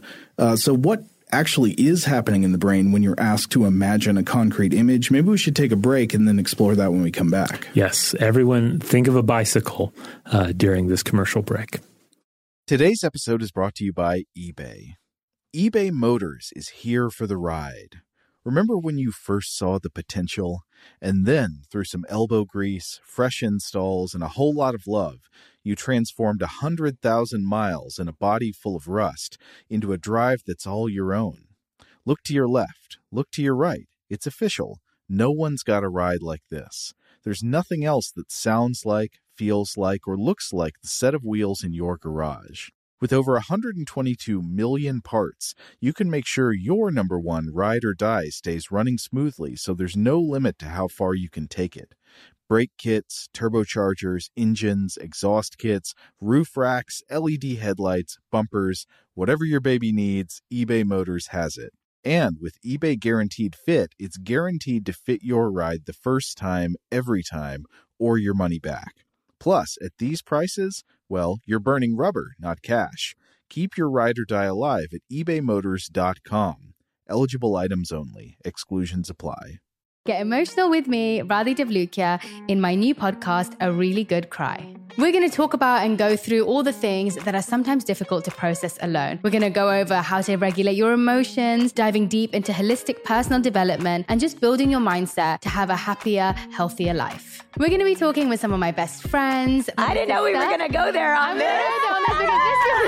People that I admire. When we say listen to your body, really tune into what's going on. Authors of books that have changed my life. Now you're talking about sympathy, which is different than empathy, right? And basically have conversations that can help us get through this crazy thing we call life. I already believe in myself. I already see myself. And so when people give me an opportunity, I'm just like, oh, great, you see me too. We'll laugh together, we'll cry together, and find a way through all of our emotions. Never forget, it's okay to cry, as long as you make it a really good one. Listen to A Really Good Cry with Radhi Devlukia on the iHeartRadio app, Apple Podcasts, or wherever you get your podcasts. The Therapy for Black Girls podcast is an NAACP and Webby Award-winning podcast dedicated to all things mental health, personal development, and all of the small decisions we can make to become the best possible versions of ourselves. Here, we have the conversations that help Black women decipher how their past inform who they are today and use that information to decide who they want to be moving forward. We chat about things like how to establish routines that center self-care, what burnout looks and feels like, and defining what aspects of our lives are making us happy and what parts are holding us back. I'm your host, Dr. Joy Harden Bradford, a licensed psychologist in Atlanta, Georgia, and I can't wait for you to join the conversation every Wednesday. Listen to the Therapy for Black Girls podcast on the iHeartRadio app, Apple Podcasts, or wherever you get your podcasts. Take good care, and we'll see you there. Bring a little optimism into your life with The Bright Side, a new kind of daily podcast from Hello Sunshine, hosted by me, Danielle Robay. And me, Simone Boyce. Every weekday, we're bringing you conversations about culture, the latest trends, inspiration, and so much more. Thank you for taking the light, and you're going to shine it all over the world, and it makes me really happy. I never imagined that I would get the chance to carry this honor and help be a part of this legacy. Listen to The Bright Side on America's #1 podcast network, iHeart. Open your free iHeart app and search The Bright Side. All right, we're back, and hopefully you still have that bicycle floating around inside your mind. We should give them something more interesting to picture concretely. So, yeah, something with details. Yeah. Picture a Demogorgon. The Demogorgon's good, yeah. It is interesting how many like fabled, unreal entities are good things to focus your mind on. And I think perhaps it's because there are combinations, they're hybrids with different elements. Mm-hmm. So you're in a way you're kind of thinking of a list and compiling that list into this single mental image, mm-hmm. and it ultimately gives you something to focus on, right? But the details are provided to you. Whereas the bicycle, you're just saying bicycle. We're not saying imagine a contraption with 2 wheels and et cetera. 2 wheels and 9 tentacles and 3 baboon heads. Yes. And in one hand the sun and in the other hand the moon. Okay, now when you do picture the Demogorgon, what is actually happening in your brain? Has modern neuroscience discovered any answers to this question? Actually, the answer is yes. We do know a decent amount. We don't know everything, but we know a decent amount about what happens in the brain when you picture mental imagery. So brain cells in the temporal lobe, and this is temporal lobes are at the bottom and sides of the brain, sort of around the ears, they become activated. And previous research has shown that the temporal lobes are involved in attributing and storing information about the visual characteristics of objects. So normally, like when you see something, information there might be activity in the temporal lobes that seems to be creating associations with the thing you're looking at. Right, like the foam on the walls in our studio, they look like tiny pyramids. Mm-hmm. So I can look at one of those, and then I can't help but imagine a great pyramid. Yes. And so what's happening there when you're using your eyes is probably that light's coming through the eyes, signals are passing from your optic nerve, from your retinas to your optic nerve, and they're ending up in the visual processing areas in the back of your head, and that's known as the occipital cortex, the back of the head. And then that start signals that cascade out to other brain regions. Where you form those associations, probably it has a lot to do with your temporal lobes. But when you're asked to picture something concrete, like I say, picture the Great Pyramids of Giza, we seem to be starting with activity that involves visual memory. So there's stuff going on in the temporal lobes. And the excitation of these cells then triggers activity in the visual cortices of the occipital lobe. Again, that's the very back of the head. And, of course, this is the same part of the brain that receives and begins to process visual information received by the retina, transmitted by the optic nerve when you normally see something. And the authors of this paper I mentioned earlier, they point out that when you conjure mental imagery, it's not exactly, but it's sort of roughly an inversion of the process of seeing with the eyes. Basically, it's similar cascades going in opposite directions. And it also, I would say, seems to suggest that if it were possible to project an image from Ted Sirius's head onto film, if anything, he should have been holding the gizmo and the camera on the back of his head rather than the forehead, because it seems like the activity is going from – it's sort of beginning with executive function, of course, that's, intentionally causing the memories. Then there's memory stuff in the temporal lobes, and then it's going to the occipital lobe in the back of the head. Oh, see, if you'd only known that, it would have worked every time. Now, why do you need executive function in the front of the brain as well? Well, apparently that's involved in intentionally trying to call up and hold mental images. So like conscious management of what's happening in the brain tends to be thought of, that's executive function. It's deliberate thinking and maintenance of attention, and that entails activity in the frontal and parietal regions of the brain. So stuff up front and to the front and sides. And mental imagery may also involve executive function because it requires the suppression of incoming imagery from the eyes, or at least the diversion of visual processing resources from, quote, signals based on light entering the eyes right now to images generated from memory.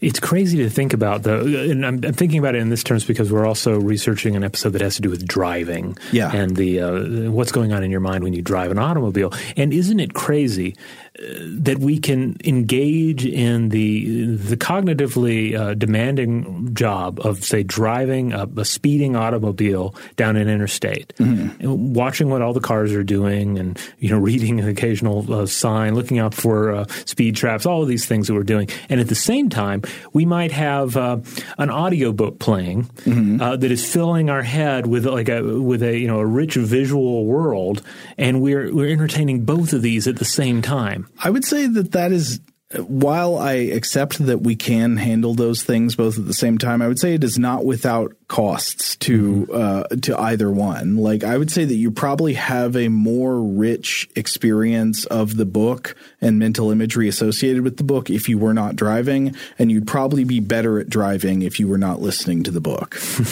Because there is actually a competition for resources going on. Yeah, no doubt. I mean, of course, that I think a lot of us tend to read in environments where there are other distractions, maybe not as cognitively demanding as piloting an automobile. Right. But still, this would be an interesting one to get some feedback from listeners, because I know that we have a number of listeners who are on the road a lot and listen to us on the road and listen to other bits of audio as well. Yeah, that's a good point. Please only listen to our podcast if it is safe to do so.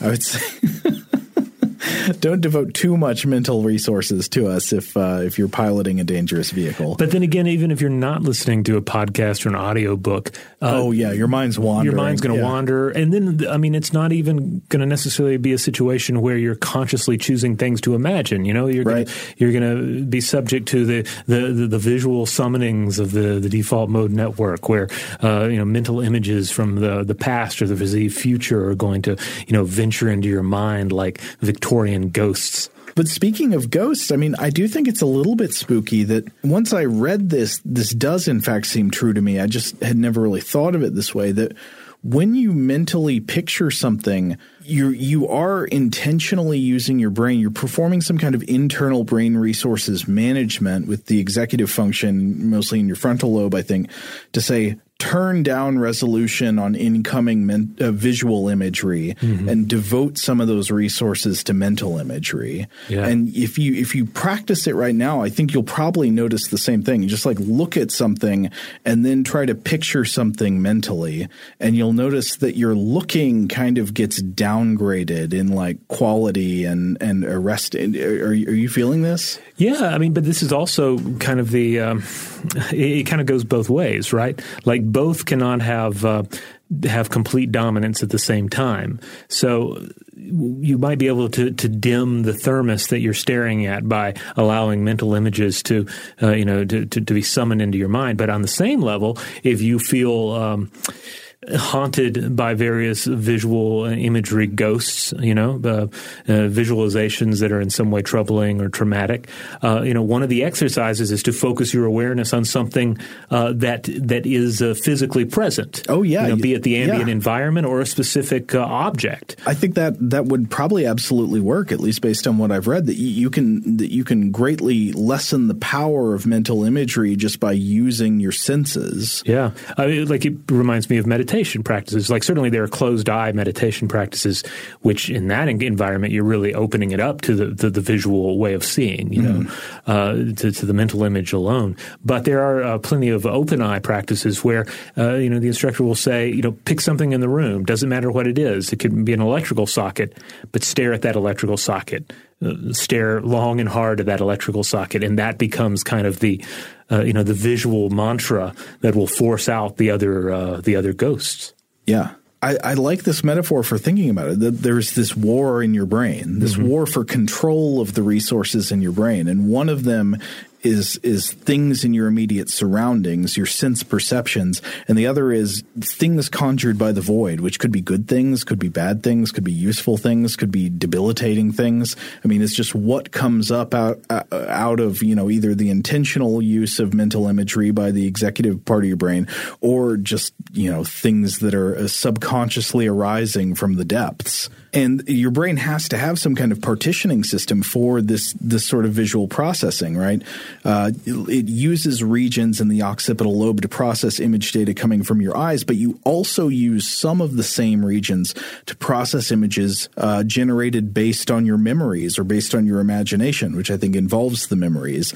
And these two processes are just constantly going on simultaneously and competing for the same neural resources.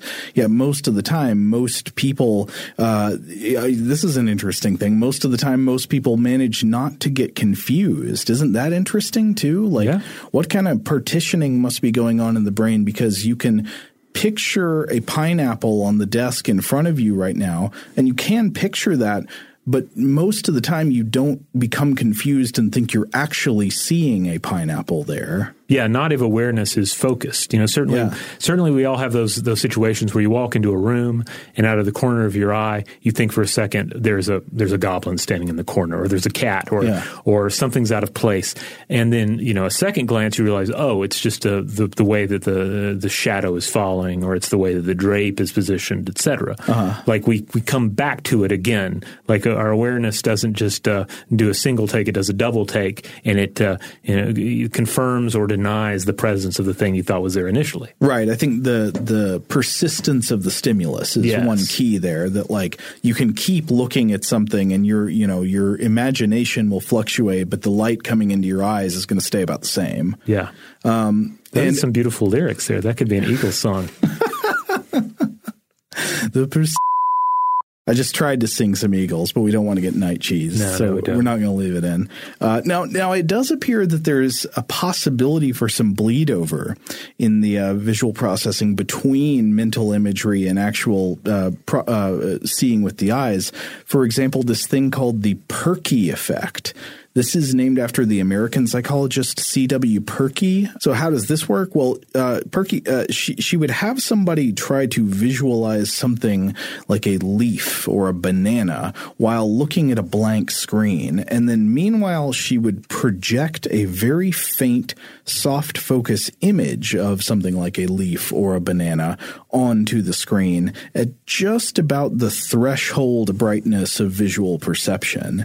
And in these experiments, Perky found that subjects would incorporate visual features of the actual image that was faintly projected, thinking that these were features of their imagined image. For example, the type of leaf or the orientation of the banana. And there have been various attempts to replicate this finding, some successful and some unsuccessful. So I think we're not totally sure how robust this effect is, but I think now a common assessment of of this effect is that what's really being detected here is the fact that using visual imagination steals processing resources from normal visual perception, like we were talking about earlier.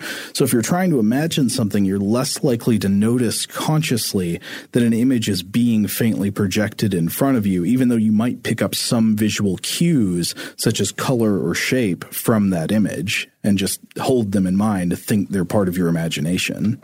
Which again is creepy. I mean, this isn't the only finding like this that you can like give people cues from the outside that people come to believe are just part of their own imagination. But I guess maybe it's needless to say that after looking through all this, I don't think there's any evidence at all that representation of an image in the mind involves the brain building a physical two-dimensional picture of the image, which could be projected onto an external substrate like film. It's kind of like imagining that you could save a JPEG of Garfield. Let's say you got Garfield and a JPEG, and that's on an old computer floppy disk. And then you could somehow – you're trying to project the image of Garfield physically from the floppy disk onto a photograph or a piece of paper. The 2D pixel layout of Garfield is not found anywhere on the disk. You know, it's broken down and encoded as information, which can later be read by a program to create a copy of the same original image on a computer screen. But the image of Garfield can't be seen anywhere on the disk. You can't pull it out by projecting something through it, even with the strongest microscope. It's encoded as information that only yields the image when decoded correctly. And as best I can tell, imagery works a similar way in the brain. It's somehow coded through neuronal activity. It's not an image that you could find anywhere in the brain.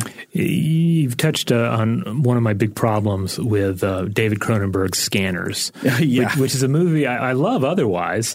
There's a lot to love about Scanners, and not just people's heads exploding and Michael Ironside's fabulous psychic facial strains, but there is this one section of the film where the character Cameron Vale can cyberpathically scan a computer hard drive with his brain.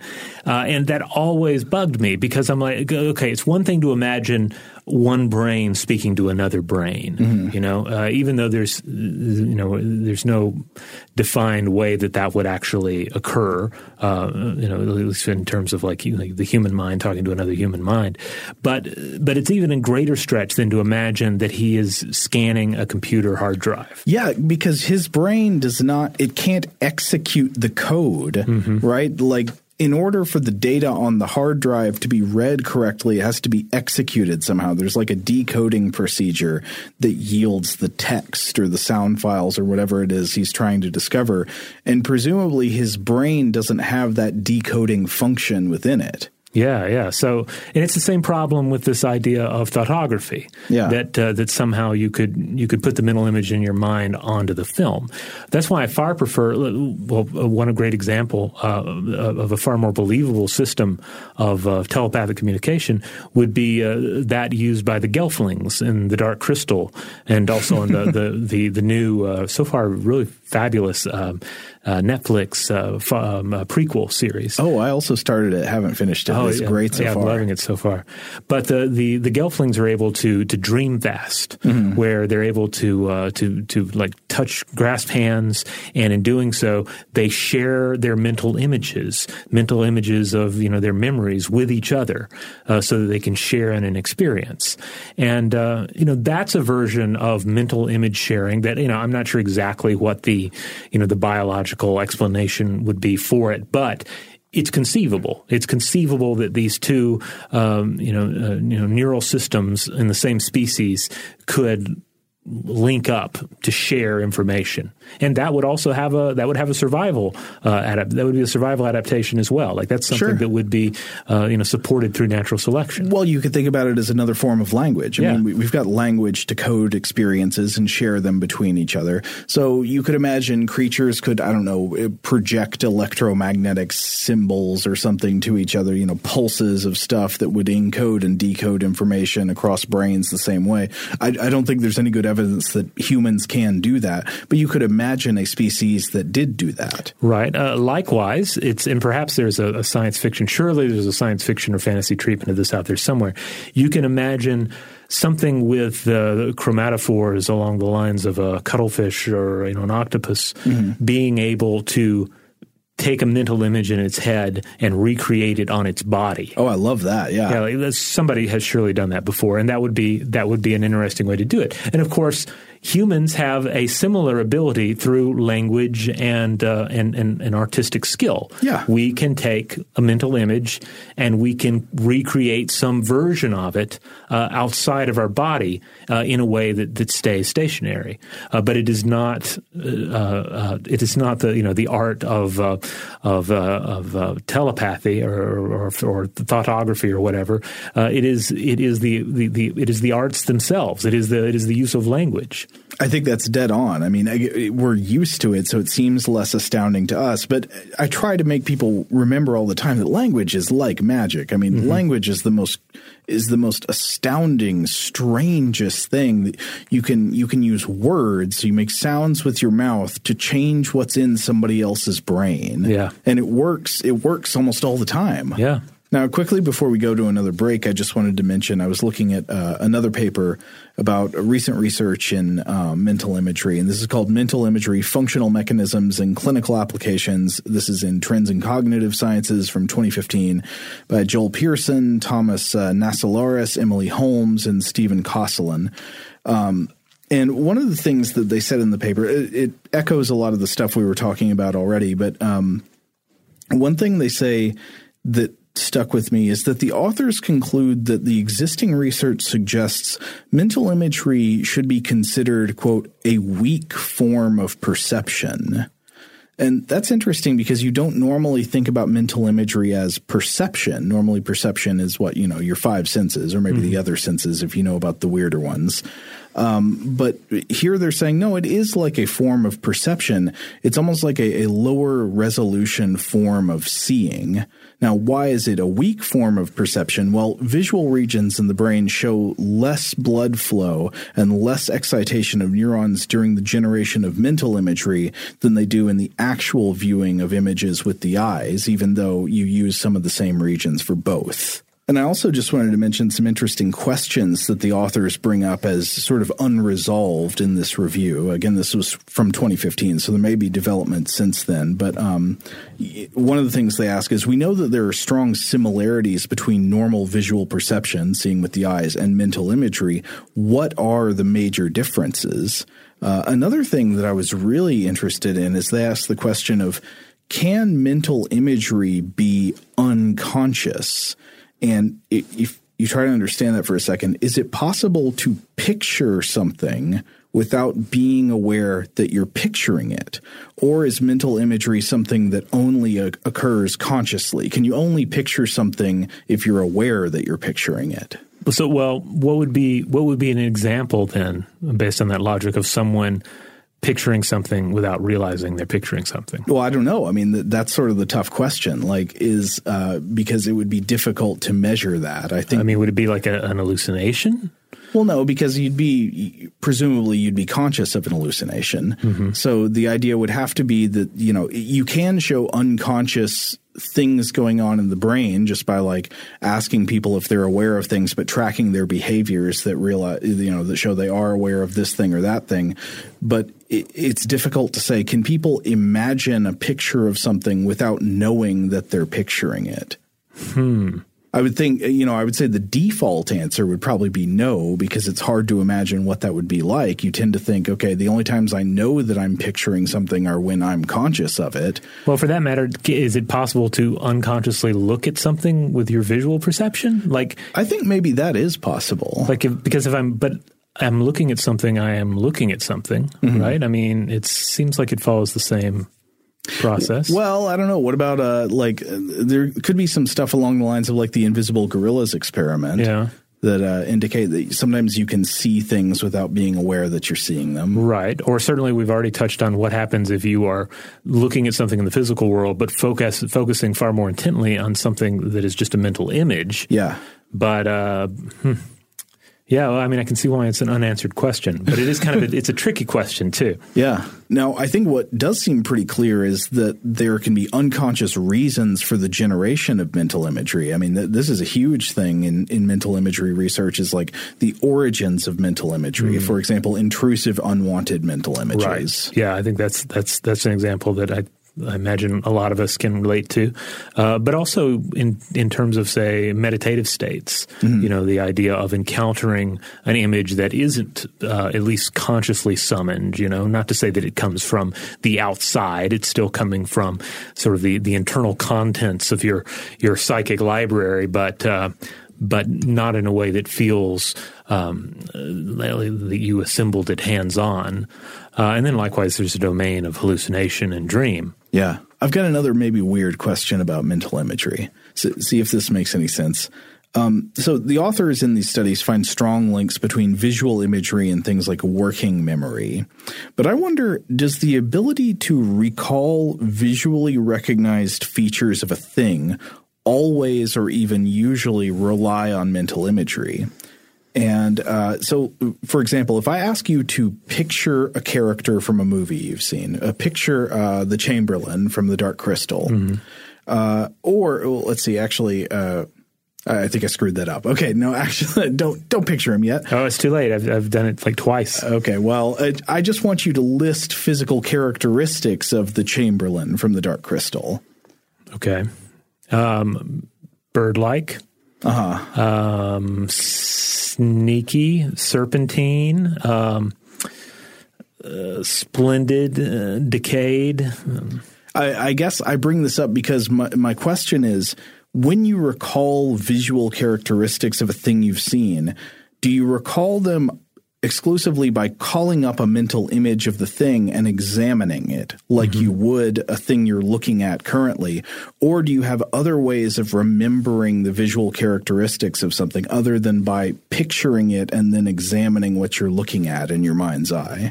Well, with the Chamberlain, I think I'd draw specifically on just visuals. Mm-hmm. Now, it would be different if I was asked to describe a literary character, in which the character is like initially built out of language, but the Chamberlain is all visual and does not, at least in anything I remember, describe itself.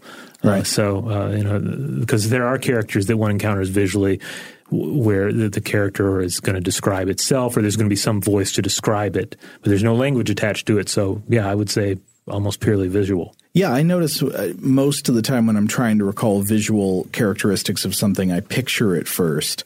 But yeah, it gets especially complicated when you're thinking about characteristics of something that you've imagined from writing but not from seeing. Yeah, like when you asked me to think of the Chamberlain 2, I found myself doing it in two ways. Like basically a mental image of a scene from the film, like where I'm seeing in my mind not only the character, but the backdrop, the lighting, everything. And then there's kind of a mental image of, say, the head of the creature as if it were in the room with me. Yeah. You know?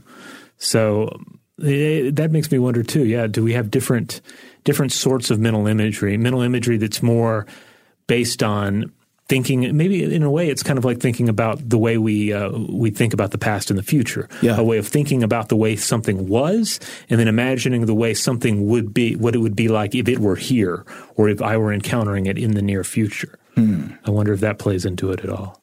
All right, on that note, we're going to take a quick break, but we'll be right back. Today's episode is brought to you by eBay. eBay Motors is here for the ride. Remember when you first saw the potential? And then, through some elbow grease, fresh installs, and a whole lot of love, you transformed 100,000 miles and a body full of rust into a drive that's all your own. Look to your left. Look to your right. It's official. No one's got a ride like this. There's nothing else that sounds like, feels like, or looks like the set of wheels in your garage. With over 122 million parts, you can make sure your number one ride or die stays running smoothly so there's no limit to how far you can take it. Brake kits, turbochargers, engines, exhaust kits, roof racks, LED headlights, bumpers, whatever your baby needs, eBay Motors has it. And with eBay Guaranteed Fit, it's guaranteed to fit your ride the first time, every time, or your money back. Plus, at these prices, well, you're burning rubber, not cash. Keep your ride or die alive at ebaymotors.com. Eligible items only. Exclusions apply. Get emotional with me, Radhi Devlukia, in my new podcast, A Really Good Cry. We're going to talk about and go through all the things that are sometimes difficult to process alone. We're going to go over how to regulate your emotions, diving deep into holistic personal development, and just building your mindset to have a happier, healthier life. We're going to be talking with some of my best friends. I didn't know we were going to go there on this.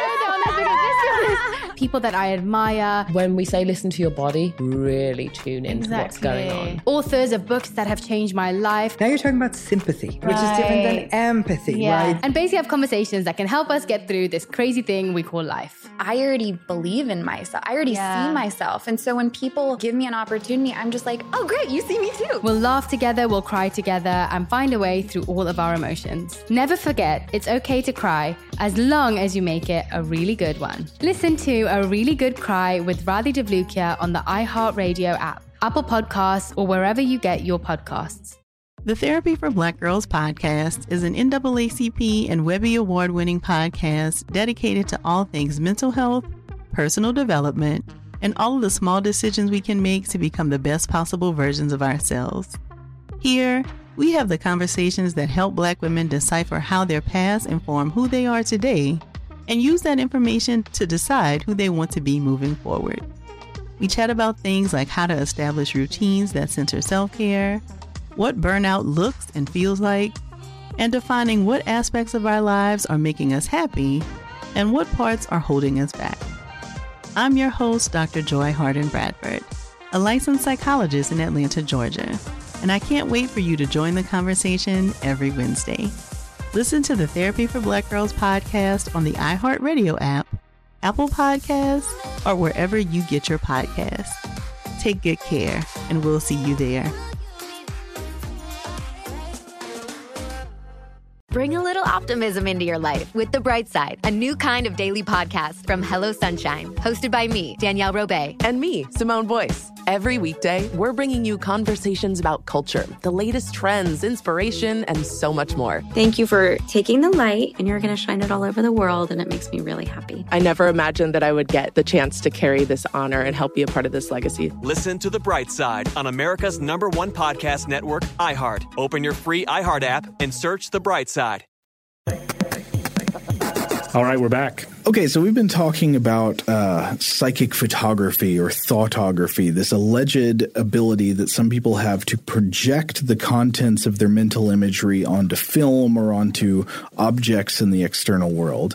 And I think we're probably in agreement that even though a lot of people have claimed to have this power or claimed to have demonstrated this power, this probably is not really going on. In some ways, the mechanism of it seems incoherent. Right. And that's what it basically, the mechanism is incoherent. It's again, like imagining the psychics and scanners being able to read hard drives. Like this just doesn't make sense. But there are a number of experiments that sort of would find a way around this incoherence we're talking about through another layer of encoding and decoding of brain activity that could be learned through brain-computer interfaces and machine learning. And in this we're getting, though, into the creation of a technological translator. Yes, exactly. The same way that you would use language to translate the contents of your mind's eye into something in the outside world. Mm-hmm. A computer could potentially translate the brain activity that it reads off of your scalp or in blood flow in your brain through fMRI into something in the outside world that could be trained to correlate with your mental imagery. Now, I think I've got lots of questions about how accurate and how realistic this project actually is, but there are at least these experiments that have purported to get part of the way there. And they're kind of freaky. I won't lie. I want to say that this starts to get me a little bit worried. I want to start with a news piece in Science from January 2018. The news piece was by Matthew Hudson. And it covers the brain-computer interface work of a group of researchers, including Yukiyasu Kamitani, a neuroscientist at Kyoto University in Japan, and a computer scientist named Zhongming Liu at Purdue University in the United States. And this work is focused on its using brain-computer interfaces to directly read and record mental imagery, which is the imagining of a picture. So you try to imagine, like, why would anybody be doing this? What would be the supposed benefits of a technology to read people's mental imagery? Well, we're asked to imagine in this article maybe being able to search through a collection of digital images simply by mentally picturing the image we want. Okay, that might be a thing. Like, I bet you've tried before to Google an image that you've seen before, but you didn't know what search terms to use and couldn't find it. Yeah. I could see where that could have an application. Well, granted, it's not something that is really life or death. It would be more like, I vaguely remember a really cool advertisement for a community college on television in the summer in my childhood, and they played a song on it that kind of sounded like Boards of Canada. I wonder if it was actually Boards of Canada. Like, that is a legit thing that I think about from time to time, and there's no way for me to look it up. But true enough, if a machine could look at my mental imagery of that memory of watching that TV spot, then it's conceivable that it could then look into some vast database and find that footage for me. Yeah, I'm not saying that we'll necessarily ever get there, but that is the kind of thing they are asking you to imagine. Another one, this is probably more straightforward, drawing without the hands. Straight from imagination to recorded 2D media. That might be interesting. I mean, I wonder if that could open up whole other realms of visual art for people who are not good at drawing with their hands. Right, or for people who are disabled to some degree. Right. I could see that being advantageous as well. Oh, and it can go further than that. I mean, technically, you could imagine something like this allowing people without the power of speech or writing to share their thoughts. Yeah. You can't, maybe if you can't speak, you can't describe your visual imagery, maybe you could share it with something like this. But I want to say, okay, those are the positive versions of what we're imagining. We could explore negative versions later on. And so the researchers here have been working on computer algorithms that are trained through machine learning to match patterns of brain activity recorded through things like fMRI with imagery that a subject is looking at. And because actually looking at an image and then mentally mentally imagining the same image are sort of similar in the brain. They're not exactly the same, but there's some similar stuff going on. Researchers have experimented with measuring activity in the visual processing areas of the brain with fMRI while a person's looking at different images and then using that data about blood flow in the brain to later guess what a person is looking at without knowing. Now, ideally, what you would have at the end of this kind of research multi-stage process is an algorithm that could read the activity of a person's visual processing center and materialize an image directly on the screen that corresponds to what the person is either looking at or imagining. Again, to whatever extent this technology will ever fully be realized, it's still in the very early stages. But in the example cited in this article, I should say the image generation portion was not carried out on real brains. The data acquired from human subjects was instead used to train a deep neural network that stood in for an actual brain while they tested their image generating program. And to quote from Hudson's article here, quote, "The system starts with something random, similar to TV static, and slowly refines its painting over the course of 200 rounds. To get closer to the ideal image, the system calculates the difference between the deep neural network activity and the templated deep neural network activity. Those calculations cause it to nudge one pixel this way and another pixel that way until it gets closer to the ideal image." Now, apparently at this stage, the algorithms are not very good at all at guessing what imagery people have in mind when they're imagining realistic photos, but they are pretty good at picking out when people imagine abstract shapes. And that makes sense because I think those would be like clearer signals in the brain probably. But yeah, there are some images along with this article that are the paintings generated by this algorithm.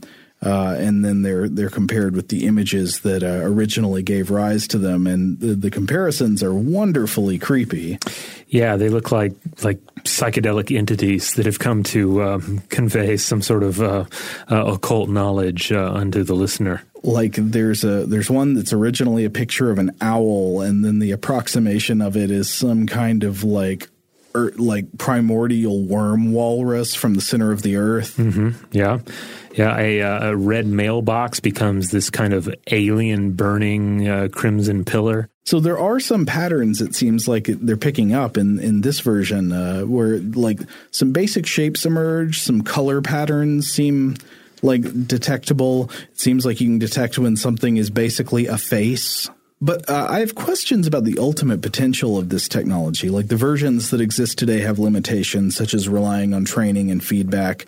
And also I wonder about the rules for reading mental imagery. Like how transferable are they from one person to another? How idiosyncratic is your brain looking at an image versus somebody else's brain looking at the same image? It makes me think of the holophoner from Futurama. Do you remember this instrument? No. It's a musical instrument that Fry attempts to learn at one point. Mm-hmm. And at one point masters, thanks to the parasitic worms living inside his gut that have made him super intelligent. Cool. But then he loses that ability. But anyway, it's basically like a small musical instrument, like a woodwind instrument, but it has the technological capability to take a mental image in your mind and project it into the air for others to see. Okay. But it's notably difficult to learn and takes a lot of intense training and concentration to even form a very vague image in the air. And so some of the initial images that Fry is able to summon using the holophone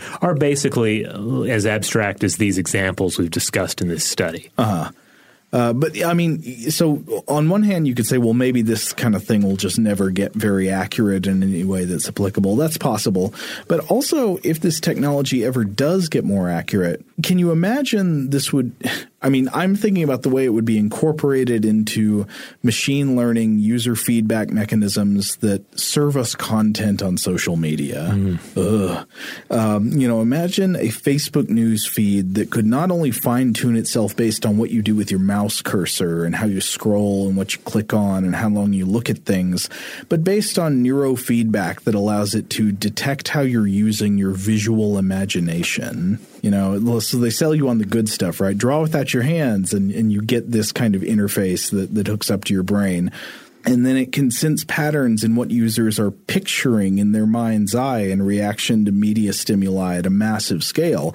Even if this can't be used to pull images accurately directly from your brain, just imagine what it could do based on the brain activity correlations across populations alone. And also I'm imagining if it ever did get good enough at reading brain activity, the brain activity underlying mental imagery and turning that directly into physical images outside the brain, what kind of crazy cyber feedback processes could that lead to? Yeah, I mean, any way you shake it, it's a nightmare. I really don't like the idea of machines being able to look inside our head and do anything with our mental images and draw them out. I mean, that's just pure dystopia juice right there. Yeah. Any way you shake it. I mean, it seems like even the positives, I have to like really construct an artificial scenario where it's like, okay, there's been a kidnapping and we have to draw the mental images out of the only, so, you know, you get into ridiculous scenarios like that, which, okay, yes, given that very particular scenario, perhaps it would make sense. But then you get into just basic considerations of privacy too. Like, would you ever have the right to look inside someone's head and draw out their mental images? It depends on who writes the laws, and I would think it is the big corporation with all the lawyers that'll write the laws. Yeah, and I guess looking at certainly the social media examples too, it's like, it depends too. Are you born into a world in which it's normal for your machines to look inside your brain and draw from your mental images, probably with some sort of an agreement, in the same way that, you know, our emails are read by machines, but they're not actually read by people. There would be this idea like, oh, yeah, nobody's actually watching your mental images. It's just our algorithms are keeping track on them so we can better serve you content. I mean, I think a lot of times we have overestimated our people's desire for privacy. Mm-hmm. And I just think about how years ago, if you had told people, here's all the things people will be sharing on social media and all the kinds of privileges they will be allowing these companies to have and learning about their lives and learning about their data, people will be like, no way, nobody will ever surrender that amount of, you know, privacy and autonomy about their lives and their data. But people just gave it up so willingly. Yeah, and so many are still seemingly fine with it. Yeah. Yeah. So I wonder if, I don't know, maybe it has to do with something about the advertising, the marketing, how these things are rolled out to the public that breaks down our defenses and has us ending up being like, yeah, you know, whatever, I'll get the brain device, you know, Jeffrey's got one, he likes it, you know. Yeah. Well, I hold out hope that it would be the bridge too far and that humans would rise up and reject it. I hope so as well. But I also feel like we're already at that point where humans should rise up and reject what is being presented to them, certainly by the large social media companies.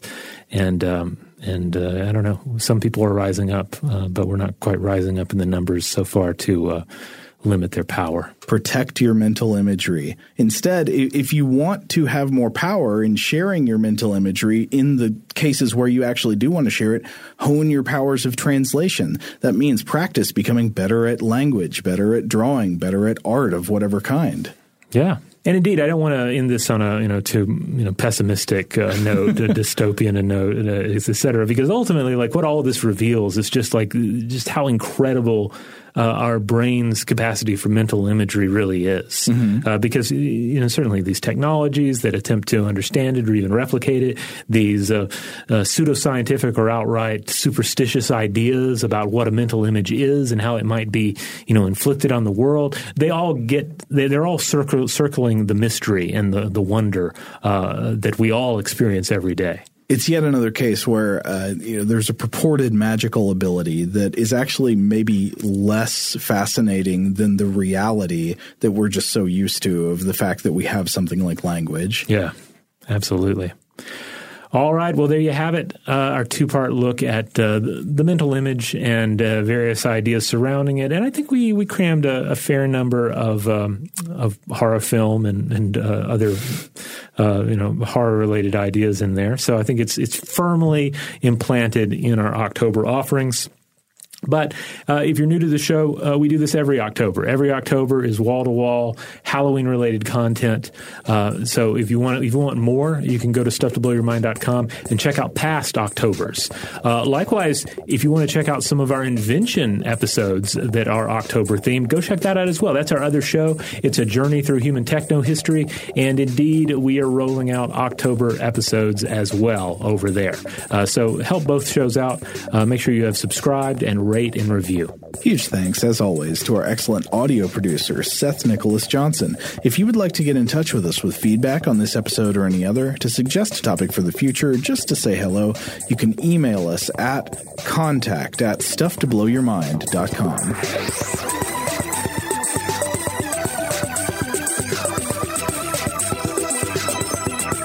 Stuff to Blow Your Mind is a production of iHeartRadio's How Stuff Works. For more podcasts from iHeartRadio, visit the iHeartRadio app, Apple Podcasts, or wherever you listen to your favorite shows.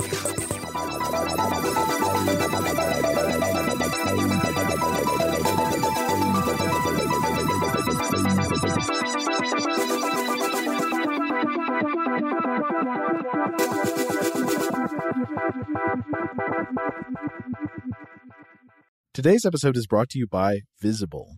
The future of wireless is here, and it's transparent. Switch to Visible, the wireless company that makes wireless visible. Get a one-line plan with unlimited 5G data powered by Verizon, just $25 a month, every month, taxes and fees included. No hidden fees, no surprises, no, really. What are you waiting for? Get with the times and switch to Visible at Visible.com. Monthly rate on the Visible plan for data management practices and additional terms, visit Visible.com. Get emotional with me, Radhi Devlukia, in my new podcast, A Really Good Cry. We're going to be talking with some of my best friends. I didn't know we were going to go there on this. People that I admire. When we say listen to your body, really tune into what's going on. Authors of books that have changed my life. Now you're talking about sympathy, which is different than empathy, right? Never forget, it's okay to cry as long as you make it a really good one. Listen to A Really Good Cry with Radhi Devlukia on the iHeartRadio app, Apple Podcasts, or wherever you get your podcasts. A rested child is a happy child. Sleep Tight Stories is a weekly podcast that brings comfort and joy to families worldwide with calming bedtime stories. The stories are relevant to children and spark wonder without overstimulation, so they can fall asleep and stay asleep. Listen to Sleep Tight Stories on the iHeartRadio app, Apple Podcasts, or wherever you get your podcasts. For a bedtime routine you'll miss when they're grown, Sleep Tight Stories. Jon Stewart is back in the host chair at The Daily Show, which means he's also back in our ears on The Daily Show Ears Edition podcast. Join late-night legend Jon Stewart and the best news team for today's biggest headlines, exclusive extended interviews, and more. Now this is a second term we can all get behind. Listen to The Daily Show Ears Edition on the iHeartRadio app, Apple Podcasts, or wherever you get your podcasts.